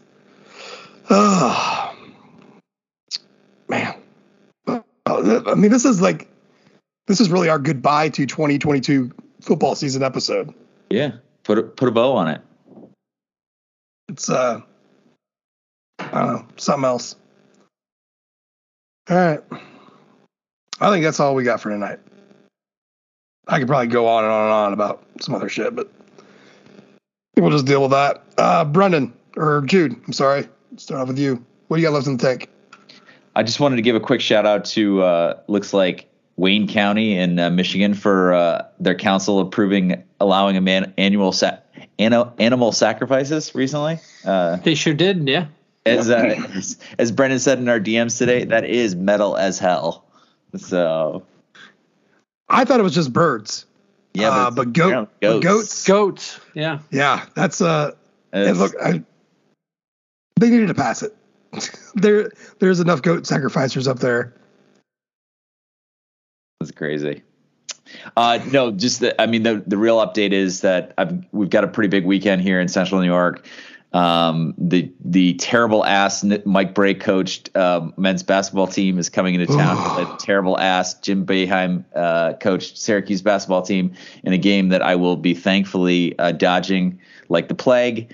But I will be there the following day at 2 p.m. for the 7th ranked Notre Dame women's basketball team, hopefully to take apart Syracuse piece by piece on their own home floor, as I sit relatively close as opposed to the trash ass seats that they offer for men's basketball games. So I'm excited about watching the women play this weekend, despite the what I guess I would term a hiccup against North Carolina. They play really sloppy. Still 12-2 overall. And for those who want to watch the men's basketball team, hit me up. I've got plenty of tickets. They are not selling like hotcakes. So I'm about having like a goddamn mutiny on OFD right now about men's basketball. I'm just like, why would you? It's so. Writers asking me, do I need to cover this? Yes, you need to cover. It's so depressing. So depressing. Get back to work. Get back to work, slave. Oh, it was so bad, man. It is so fucking terrible.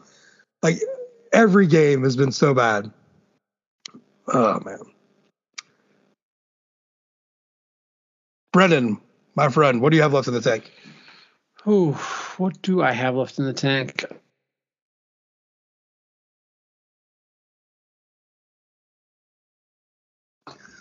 Sounds empty to me.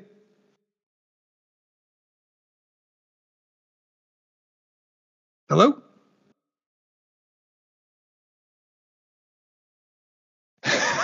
Well, that was quite a way to go out. Empty tank. Well, so the real sadness of the transfer portal, because we didn't even mention it, is that a love story lost. Brian Kelly thought he found his quarterback, and his quarterback thought he found his coach. And alas, it was not to be. Have you been gone for the last 15 minutes? We just talked about this. Sorry, Brendan. I while you were gone, I made this joke. So, well, I had it there. I'm really had I known you wanted to make Walker Howard jokes, I would have waited for you. I apologize. So we are ending the season off with no. Because we got not fucked up LSU jokes. We got Army mixing up with Akron. I'm retracting a prediction about a transfer portal commitment. We are live and living in color. Well, not only that, but also Florida had one of the most wild recruitments as well, with their quarterback who they thought they had, who they pulled from Miami, who decommitted from Florida for $13 million. the transfer portal window could not be hotter coming up. Whatever you think you know about what rosters are and who you have signed at this point and who's on your team at this point, in the next couple of days here, I expect to see things get absolutely crazy. The Jim Harbaugh news, how that goes. Who knows about Ryan Day? I don't know. I think that the next week of college football news is going to be about as crazy as it can possibly get. I'm here for it. And I'm here for it, yeah. Yeah, everyone knows that none of this shit stops. It's only going to get wilder and wilder. That's why we go full season. You're going to get at least 2.5 hour plus episode from us a week at least. Unlike some other podcasts out there. So make sure you're leaving a rating and review because we are here for you. Someone just came across my Twitter screen, fellas. Have you seen the picture of Jeff Samardzija and Drake Bowen? No. Dude, Samardzija is channeling his inner Texas dad. Yeah, kinda, except those are laced. But he looks like a retired WWE wrestler with on a terrible floor. I'm pretty sure that's a Coors Light in his hand. Maybe looks like a Coors Light in his hand.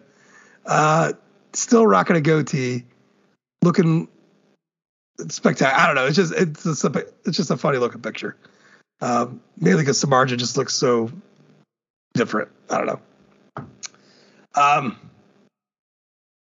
That wasn't what I was going to end on.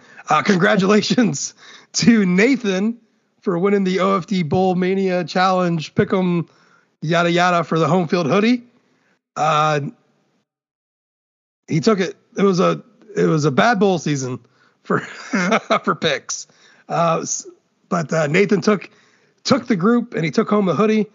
So I shipped him out a black UCF Pegasus hoodie.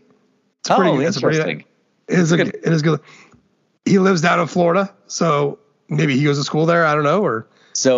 He lives in Florida. He can use that hoodie for 16 hours on a February day, or? Well, I checked. It's funny. I checked who the leaders were right before the championship game, and then like an hour later, and I saw there was two guys, and couldn't see what they had picked for the championship game, like see who was going to come out on top. And then like an hour later, I get an email from Nathan, like, "Hey man, is there a prize for this?" I'm like, "Yeah, dude. Like, if you win, you get a hoodie." He's like, "Oh, sweet," blah blah blah. So of course, Georgia won him. He won, and I guess I could have told him, like, if you're in Florida, dude, you can get 2 T-shirts instead of a hoodie. Could have done that for him.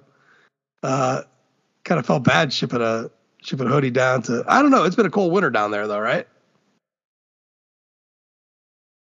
I have no idea. Hoodies in Florida don't seem like they would. They don't literally mesh. I mean, I talked to some people and for another thing about getting hoodies, and they're like, "Well, we're in Phoenix. What are we going to do with a hoodie?" So I just kind of assumed. I mean, it's 48 right now here in Ohio, and I am in shorts and a T-shirt. Have been all day, and was out running errands. So I mean, I would barely wear underwear if I guess you would have to wear underwear in a place like Florida, but wouldn't want to. But other than that, that's it, man. Awesome. Still stuff on the site. Hockey's going. Notre Dame has an excellent knack of losing a game and then winning the next one. It's been kind of a weird season. Men's basketball has been absolutely terrible. And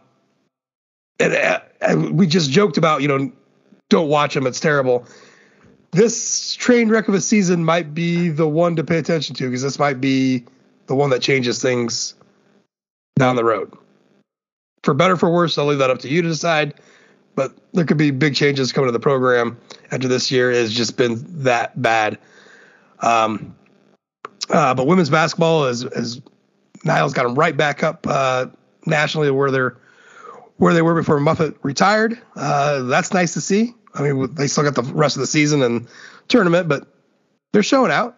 They're looking good. They're looking good. So the program's back on track. She's pulling in 5 stars. We're feeling good about that. So